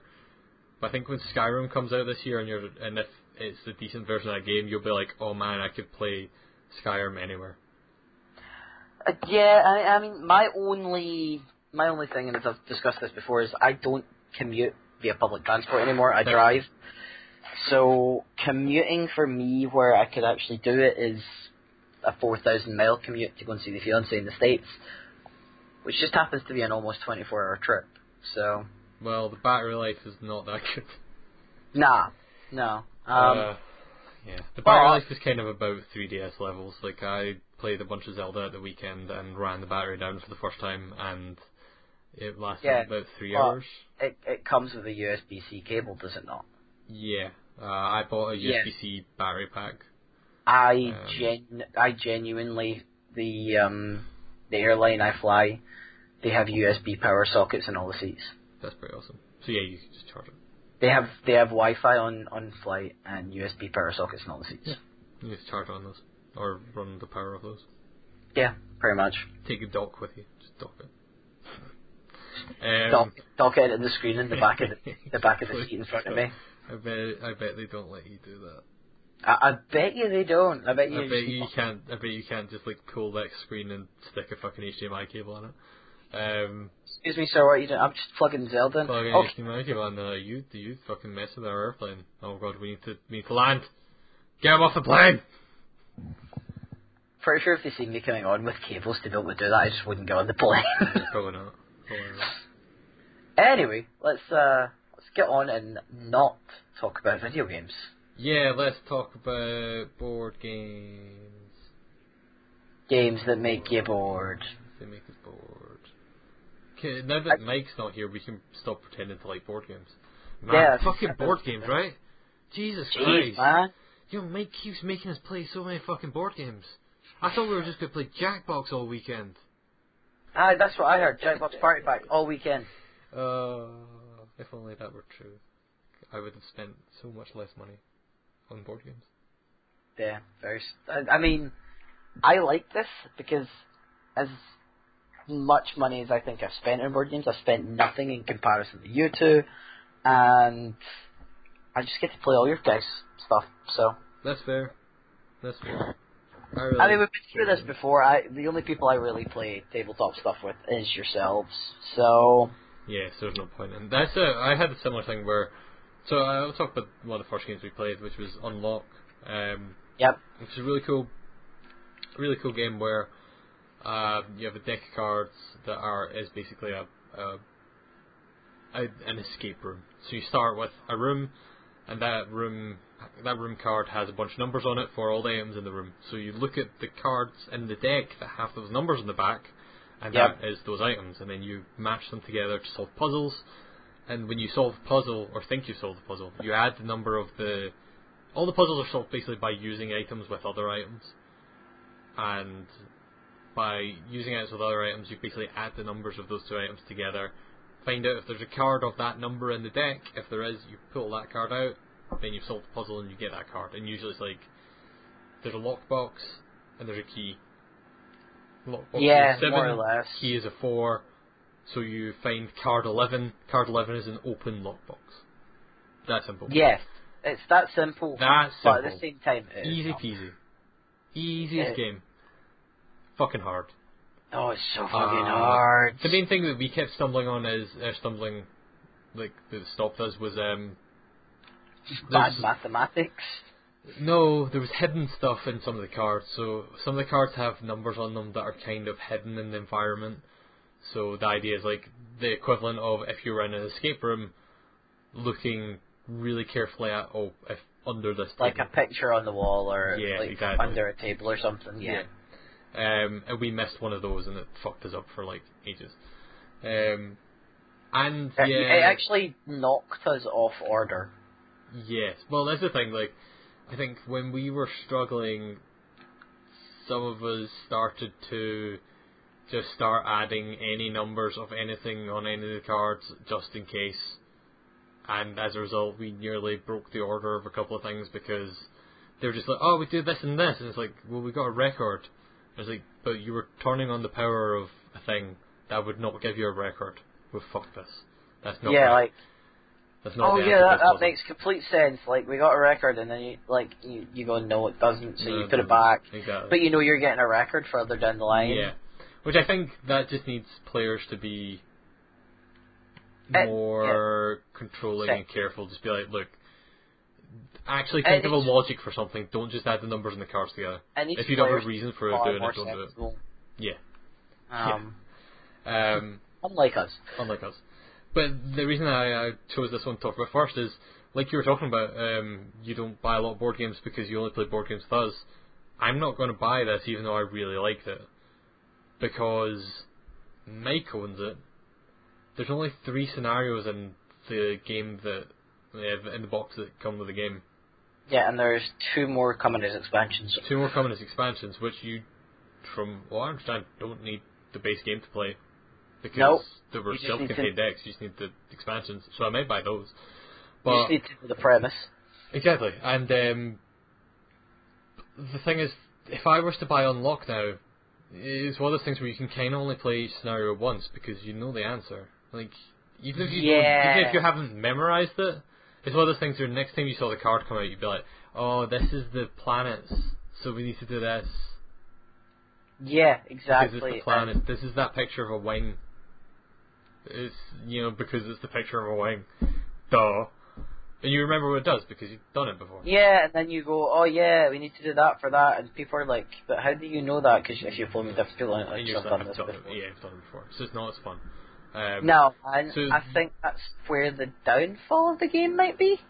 Yeah, 3 scenarios doesn't seem like a lot of content for the game, for a 20 quid game. 20? Try 30. It was 22 in most places I saw. It's 30 on Amazon because I tried to buy it. Alright. There's some places in board game prices that have got it for between 20 and 30. Okay, so I might actually... 23.25 is the cheapest price for it. Cool. I may purchase that then because even though I've played the first scenario, I want to take that on holiday with me and play it with the people who I'm going to visit. So that's fair. And I might still pick it up at some point, but it's that thing where Mike owns it. There's only 3 scenarios in the game, and I've played one of them. So if I buy that box, I'm buying it and saying I'm buying this between £20 and £30 product for 2/3 of the content, knowing that Mike has it, and I'm probably going to play at least one more of those. I'm going to play at least one more of those scenarios with Mike. Most likely, that's going to happen, right? So that means that I'm buying this box for at most 1/3 of the content in the box. Yeah. And at that point, that's why I said I'd probably buy the expansions if you can just use them standalone, because at that point I might as well just buy the expansions, because if I buy a scenario at a time, then I don't need to, I don't need to buy this whole thing, including ones I've done before. And just buy them as they come out and be like, well, this is the one I'm not playing with Mike. This is the one I play with others. But then also you have to kind of hope that the difficulty of the ones that come out aren't just escalating all the time, because if they are, then I kind of need that base game, and I kind of need to replay the starter one that we did, even though I've done it before. Because how else you could teach people to play the game? Yeah. You can't just go, True. this is the nightmare difficulty one that just came out as an expansion for people who've already played it. But I've played the other ones and you haven't, so let's just start with that. Doesn't really work, because it was hard enough as it was. Yes. But we haven't actually explained really much. Well, I guess we did explain how it works. Like, there's not much to it beyond what we said. That is it explained. Yeah. Like, a lot of it is logic puzzles. It's made to simulate a escape room, and I think it does really well with it, actually. I think the bit that broke was us. Like, when we struggled, mainly because we didn't really know the rule too much about finding kind of hidden numbers on cards. Once we knew that, we didn't really have any more issues. Yeah.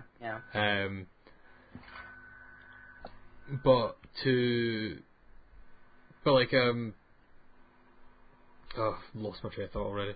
You had a train. I just train of thought. It's overall just pretty awesome. Like, I think it's really good. Like, it simulates that stuff real well.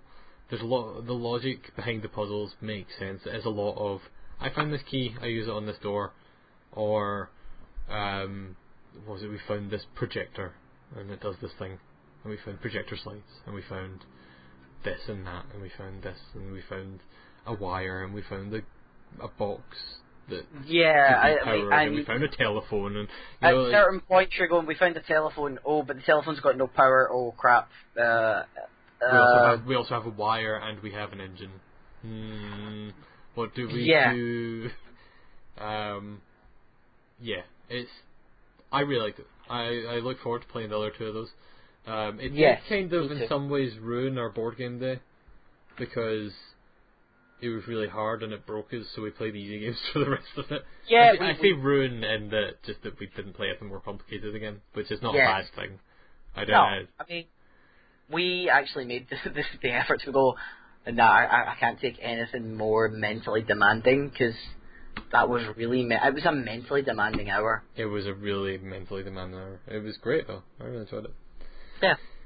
So that's Unlock. And other than that, we played some easier stuff after that. We played Fable Fruit, which we've talked about in here a bunch. I think we might have gave a Game of the Year award to it. Yeah. Definitely on my list, because I really liked it. Fable's great, yeah. Fable Fruit's awesome. We picked up just where Mike's game was, which was further than my game is, at least. Because people don't know, Fable Fruit, we talked about it here before, as you play the game, the rules change. And then it's got that kind of thing where once the game ends, you pick up the next game from where the rules were at the end of the last game. Yeah. So we got to the point where we started introducing some rules that were really different from anything I'd played before. And even the starter rules, there was a couple there that I just hadn't seen before, which was really cool. I really enjoyed it. I always really enjoyed Fable Fruit. It's really light. It is basically a kid's game, but the gimmick basically of having this constantly evolving set of rules, so that every time you play it is slightly different. It works. Like, it is a gimmick, but it works really well.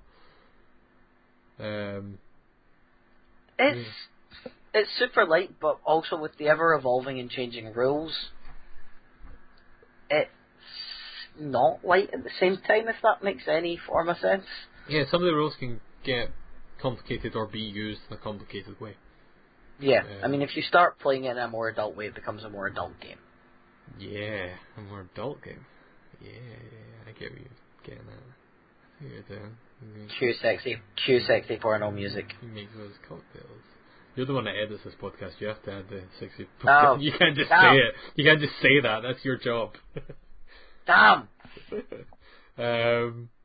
Yeah. So feel free. There's not Talking a lot about to sexy porno music. Cat Tower. Well, wait, no, sorry. Billionaire Banshee. I was like, what game are you talking about?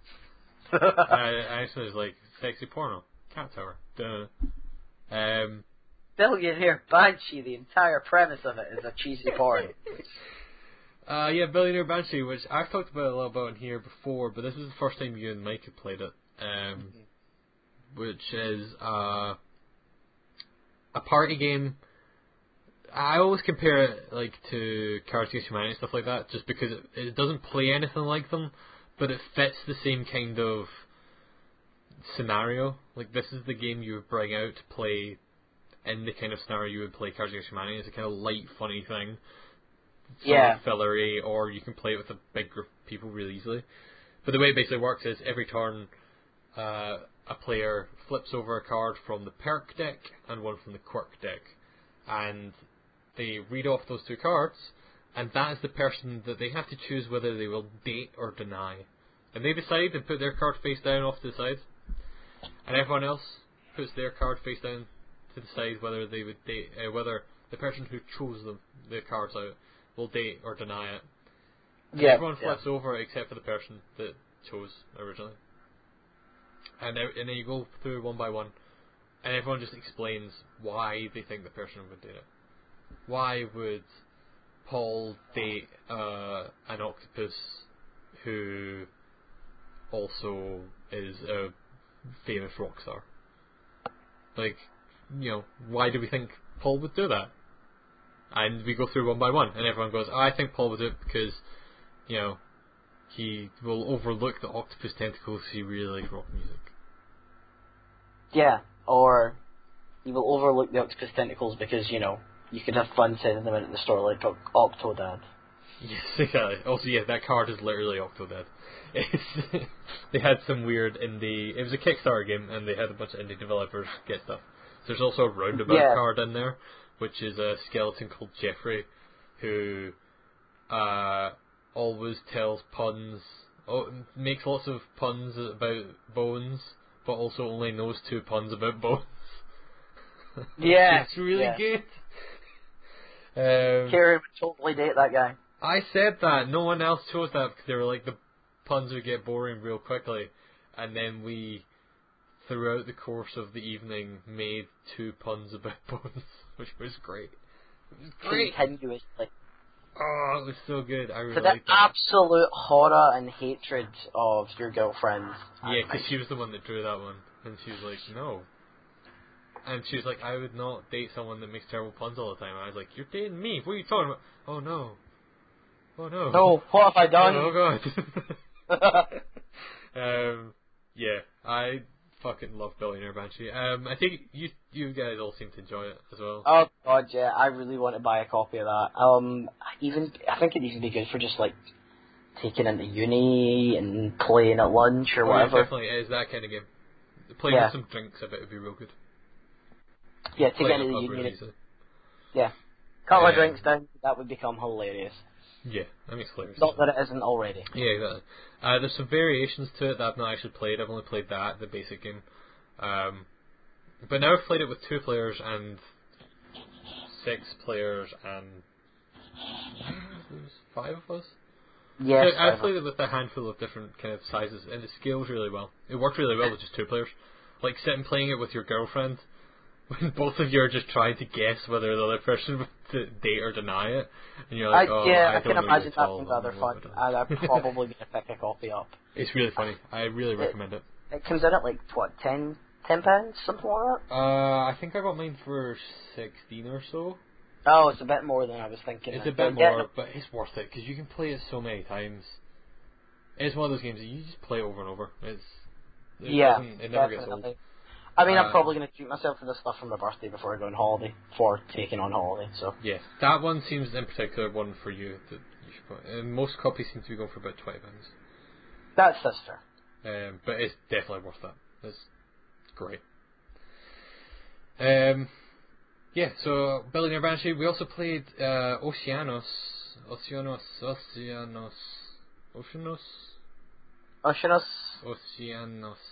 don't know. Oceanos.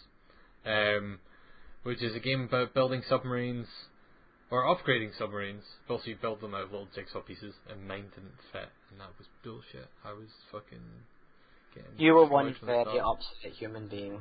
I came quite close to winning, though. I should take them. No, wait, actually, I think I came third. Never mind, I didn't come close to winning.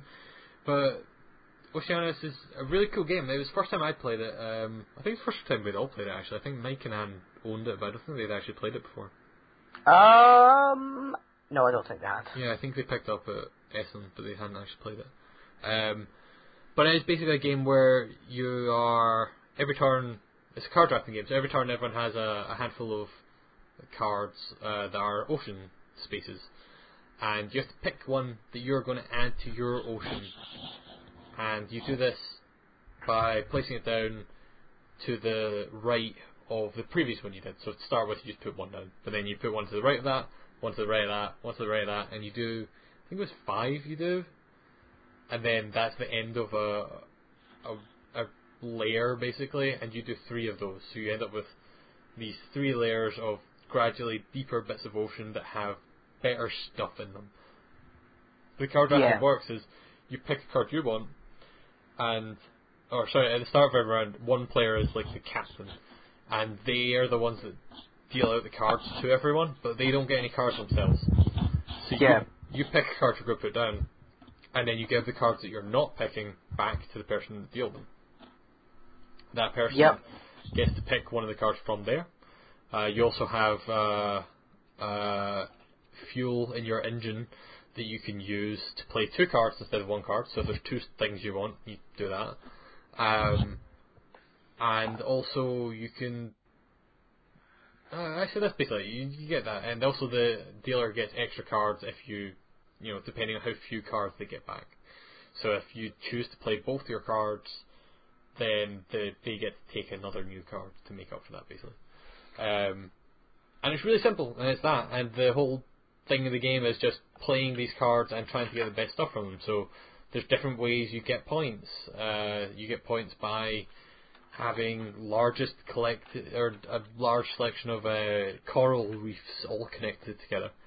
You have upgrades, which you get upgrades by placing they're like little gems, and then on the card connected to that to the right, you place a little scuba thing. I can't remember what it is. It's like a upgrade station, and that lets you upgrade part of your ship, which you do by pulling out one of the little jigsaw pieces of your ship and then replacing it with a higher level one, which lets you do things like get additional cards when you're doing the drafting phase, or get 2 fuels, so then you can play multiple cards a turn multiple times. There's one that just gives you more points at the end of the game, and there's your aquarium, which means the maximum number of points you can get based on the number of fish you have is increased, and you get that all just by damn fishies. All damn fishies, which is kind of the thing we all upgraded first, I think, because it seems like the most sensible one. It does, unless you're planning to play the long game and go for the treasure tests, and then it would be suggestible to upgrade your diving pods. That is also 2 divers. true. So yeah, the 2 other kind of ways of scoring points are, one is the fish, where you get a point, or you get a certain number of points per different fish, like unique fish in your fish tank. So if you have 2 sharks, you're only going to get points for one of them. But if you have a shark, a crab, an octopus, and a fish, I ran out of ideas. If you have those, or turtles, there's turtles.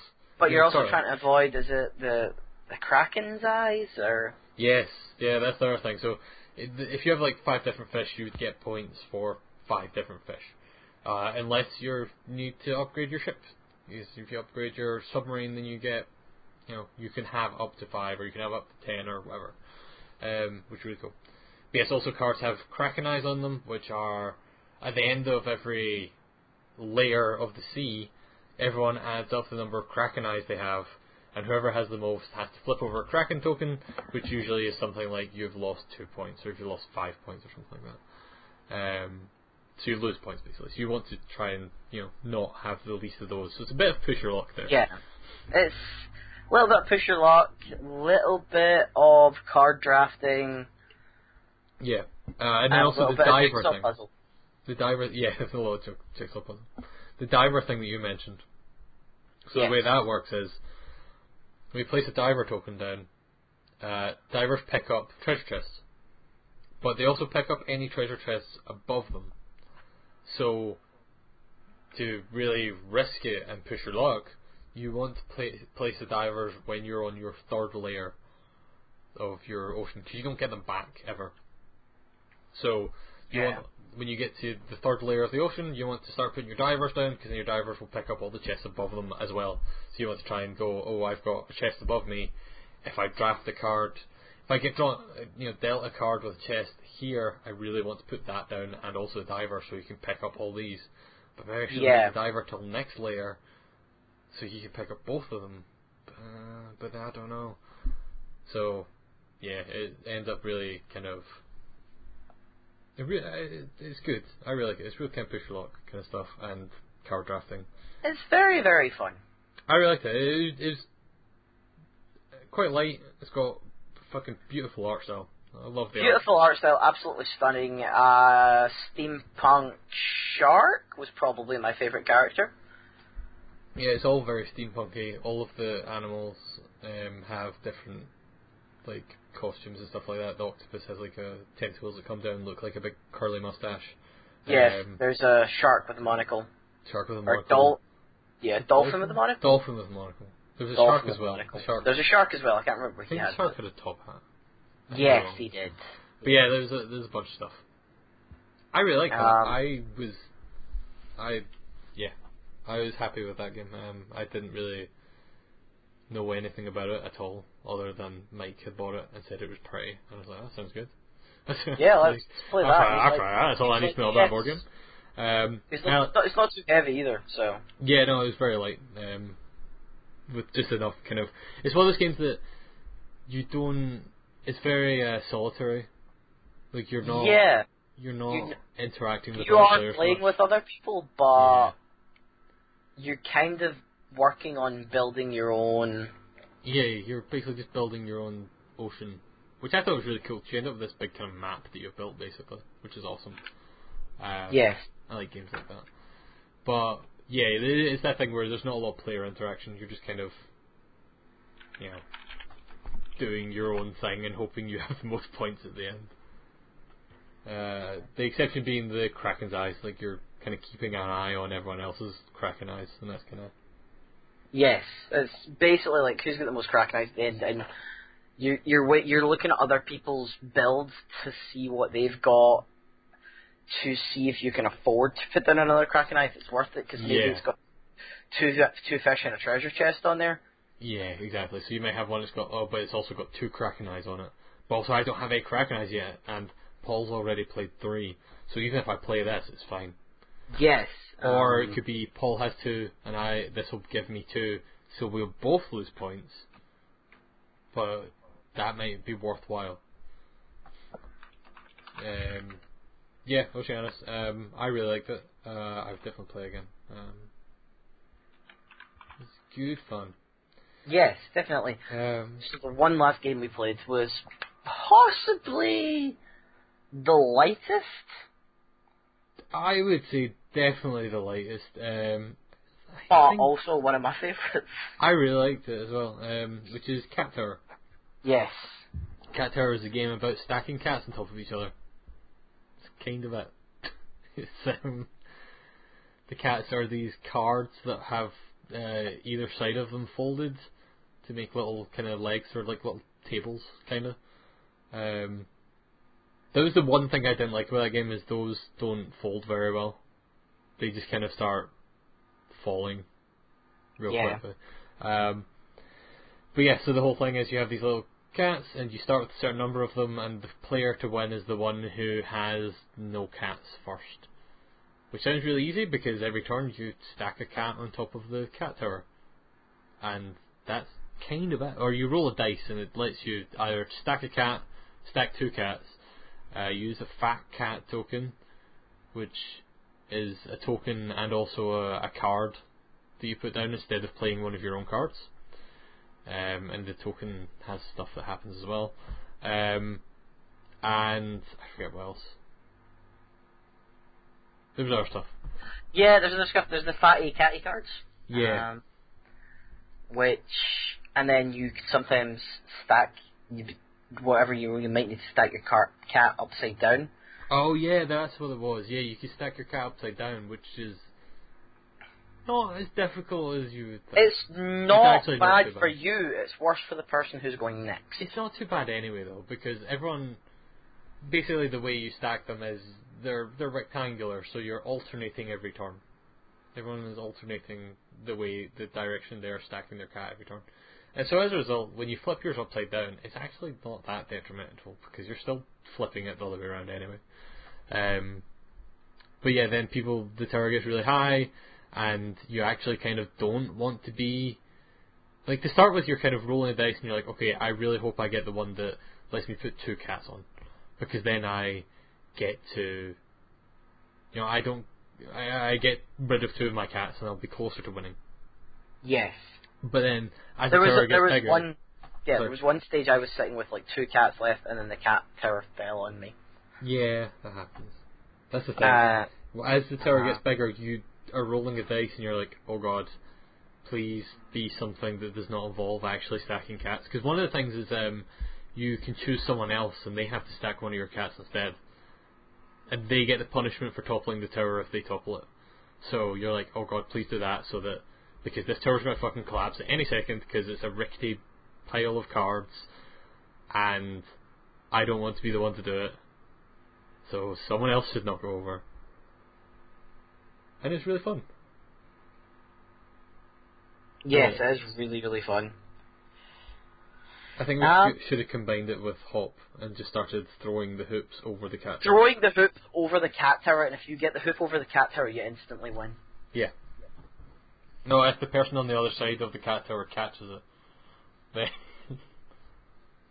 then you're instantly allowed to discard 2 cats. Or house rules. Right. Hop combined with cat tower. Yeah. Let's do it. House rules, cat tower. Yeah, it was great. I know that's one that Mike and Anne have been kind of going on for a bit. Cat tower and Catbox and all the other cat games. They have so many cat games. There are so many cat games. Yes, so many cat games in their house specifically. The only one I have is Kittens in a Blender. It's the only one you need though. It really is. I mean, are you going to blend those kittens? Are you not? Are you going to have a cat smoothie? Are you not? I'm not, because my girlfriend really hates that game and I can't play it anymore. She did say she wasn't going to play Cats in the Blender. She legitimately hates that game just because she's like, these cats are too cute and they all have names, I can't kill them. And it's like, fair. She wouldn't even watch John Wick for a long time because she knew a dog died at the start of it. Yeah, that's fair enough. But then she watched John Wick and she's like, oh, I should have watched John Wick before now. Yeah, Cat Tower's great. Cats in the Blender's great. Hop's great. Board games are great. Life is great. Unless you're in America, in which case, fuck Trump. And how about some news? News! No, real news. Only real news here. Oh, okay. Yeah, I didn't actually update the news on this document now that I'm looking at it. Oh. So it's a bit out of date. But I will quickly look up some news. Fill some time.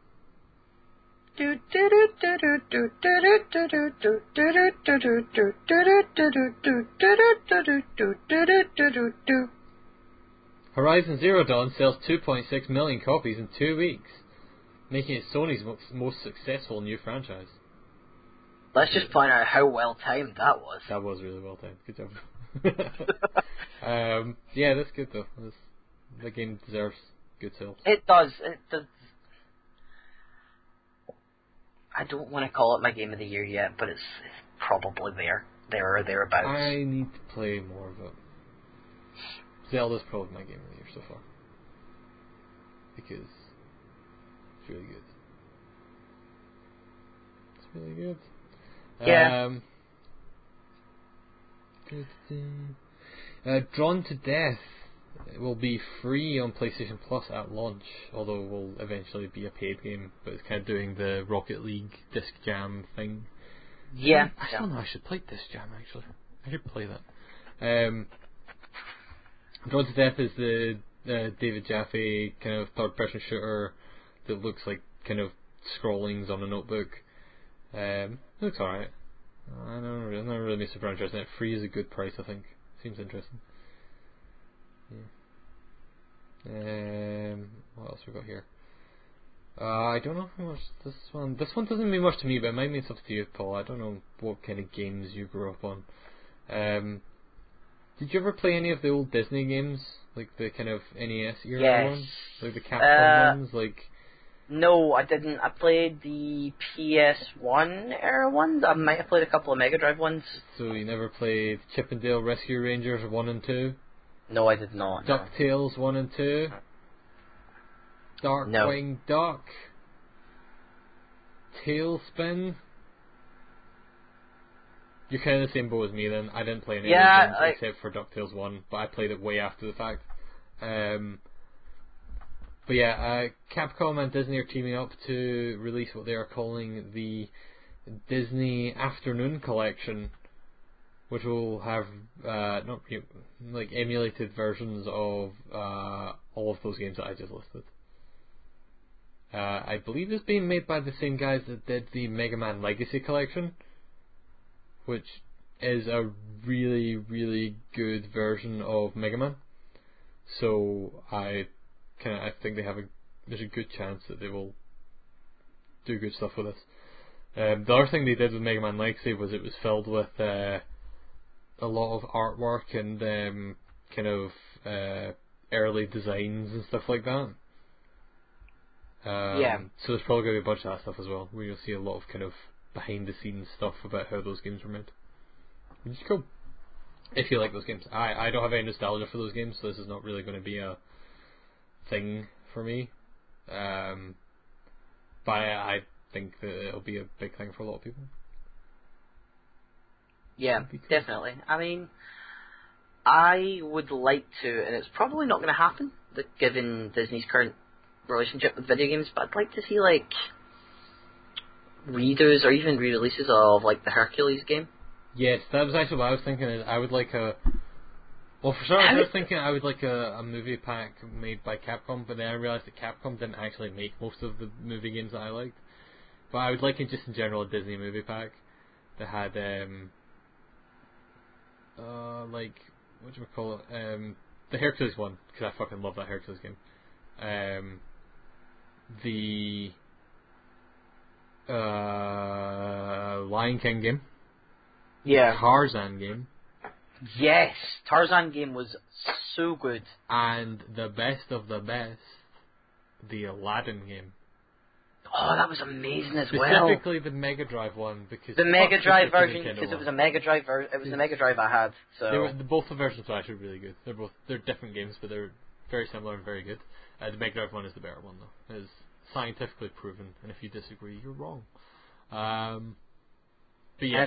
Please send all hate mail to Kieran on Twitter at Protome. Please don't do that. But yes,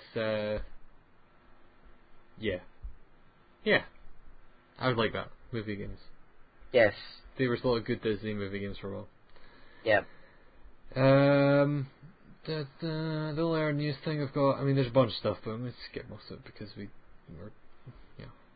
there's not a whole lot that we're going to be super interested in.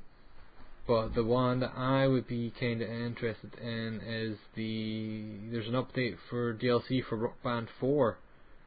Yeah. Which adds some themed stuff, like some Mass Effect themed cosmetic items. So you have like a guitar shaped like the Normandy, which is pretty good, I guess. And then also there's Kenny Loggins DLC that adds Danger Zone, Nice. but it replaces your character with Sterling Archer. Yes. End of. Done. Which See is you later. pretty Bye. I'm good. off. It's pretty good. I mean, it's just Rock Band, so it's really stupid. You know, it doesn't actually add anything to it, but I like it. I like Archer. The new series of Archer starts this year. Yes. It's gonna be weird. Archer Noir. Yeah, I'm so looking forward to that. Oh, it could be so good. Speaking of Archer, still have to give you a copy of your Archer game. Yeah, I know. Paul. Terrible friend. Terrible friend. Dead to me. That's all the news I wrote. Cool. Shall we move on to new releases? Do we have any new releases? I don't know, I don't have a list open. This all falls apart without Mike here. Apparently so. Oh, he's the glue that holds us all together. So this week is... Okay, so we want ones that end on the 24th of March. That is next Friday. So, games coming out. We have... This is the Police comes to Xbox One on March 22nd. Yeah, Do you like that game? I do. This is the Police. It's fantastic. I don't know if I would buy it again. I didn't play enough of it. I need to go back to that. I don't know if I would buy it again on a different system. That's fair. No, I think. Well, if But it's it's on the great. Switch. Oh crap, I might buy it on the Switch. I don't even have a Switch, and I'd maybe buy it on the Switch. A big one. Mass Effect Andromeda comes out on March 23rd. Yes, and my uni work and my life has just been swallowed by Horizon and Mass Effect. Yeah, I pre-ordered Mass Effect on PC. I'm looking forward to that one. Oh, you're going to play on PC? Yeah, I mean, I just upgraded my PC recently. It seemed like the sensible thing to do. Fair enough, fair I enough. was flip-flopping for a bit because I was like, I want to play the multiplayer, and most of my friends will be playing the multiplayer on PS4. And I was like, nah, fuck it. I got this nice PC. I'm going to play it on PC. 88 Heroes is coming for the PS4 on March 24th. Lots of fours there. 88 Heroes. I don't know what that is. It's Rising Star Games. 88 Heroes is a chaotic 2D platformer with each level completely or... Wait, what? Where each level completed or untimely death brings a new hero into the action. Oh, each level completed or untimely... Okay, well, it's fucking... I can't read, apparently. It looks like a cool 2D platform. Motorsport Manager for PC. Published by Sega. Oh! Comes out March 24th. Motorsport Manager is already out for the PC. Maybe this is a physical release or something. Possibly. It's been out on Steam for quite a long time. Oh, I know Ben. I know initial Ben release has. date. I know Ben has put from the site's put in a phenomenal amount of hours, and I have personally put in a phenomenal amount of hours to the iOS version of that game as well. Weird. I wonder why it's marked as coming out. Maybe it's a physical release. That would make sense. Maybe it's only been digital until now. Like most games. Southern Strike 4 for the PC and PS4 comes out March 24th. Southern Yes. Strike 4. It's a thing. It's... Look at the Steam page for it. Southern Strike is back. The beloved real-time strategy series returns. This time with bigger battlefields, more units, better graphics, new scenarios, and legendary commanders with individual abilities.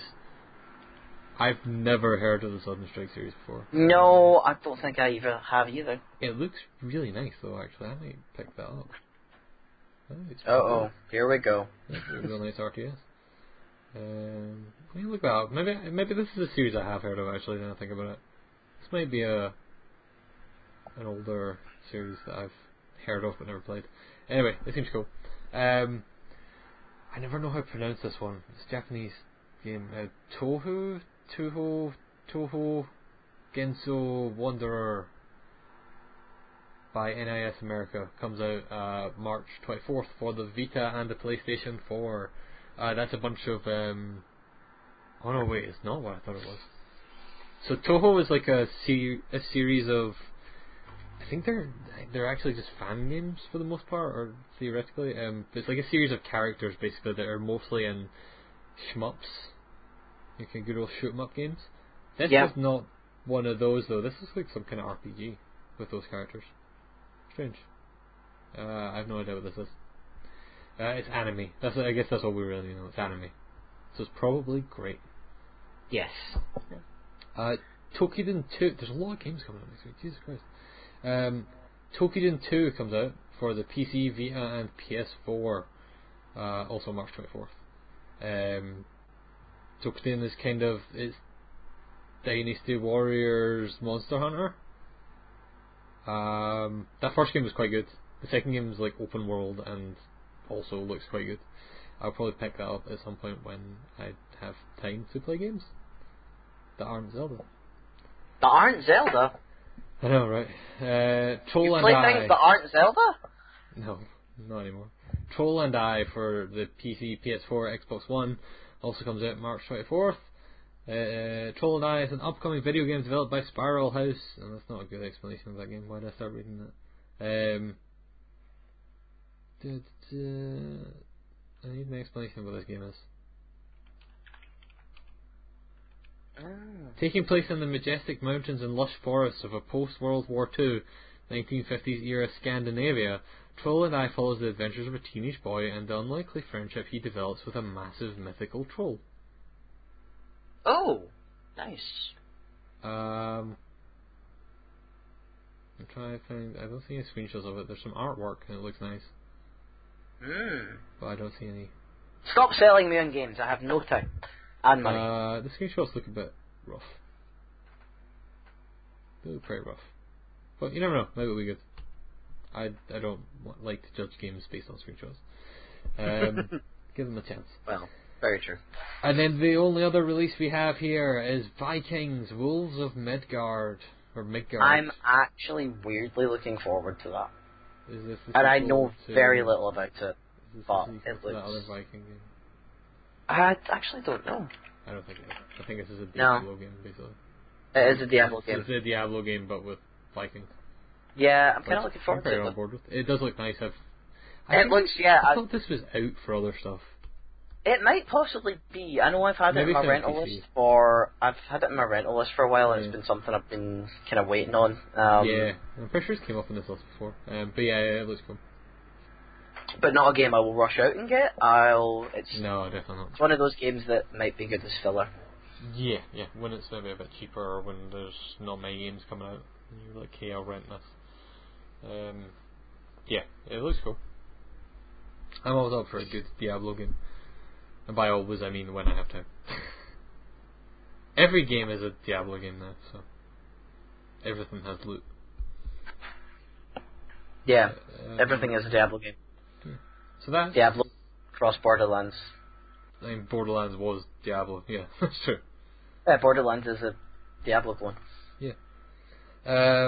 Yeah, that's all the releases we have for this week. For the week ending 24th of March. I think that's all we have, because we clearly have nowhere else to go with this. I think that is us for this week's podcast. I'm going to go back to playing Zelda /Nier/Not Horizon. Bye, Kieran. Bye. Bye.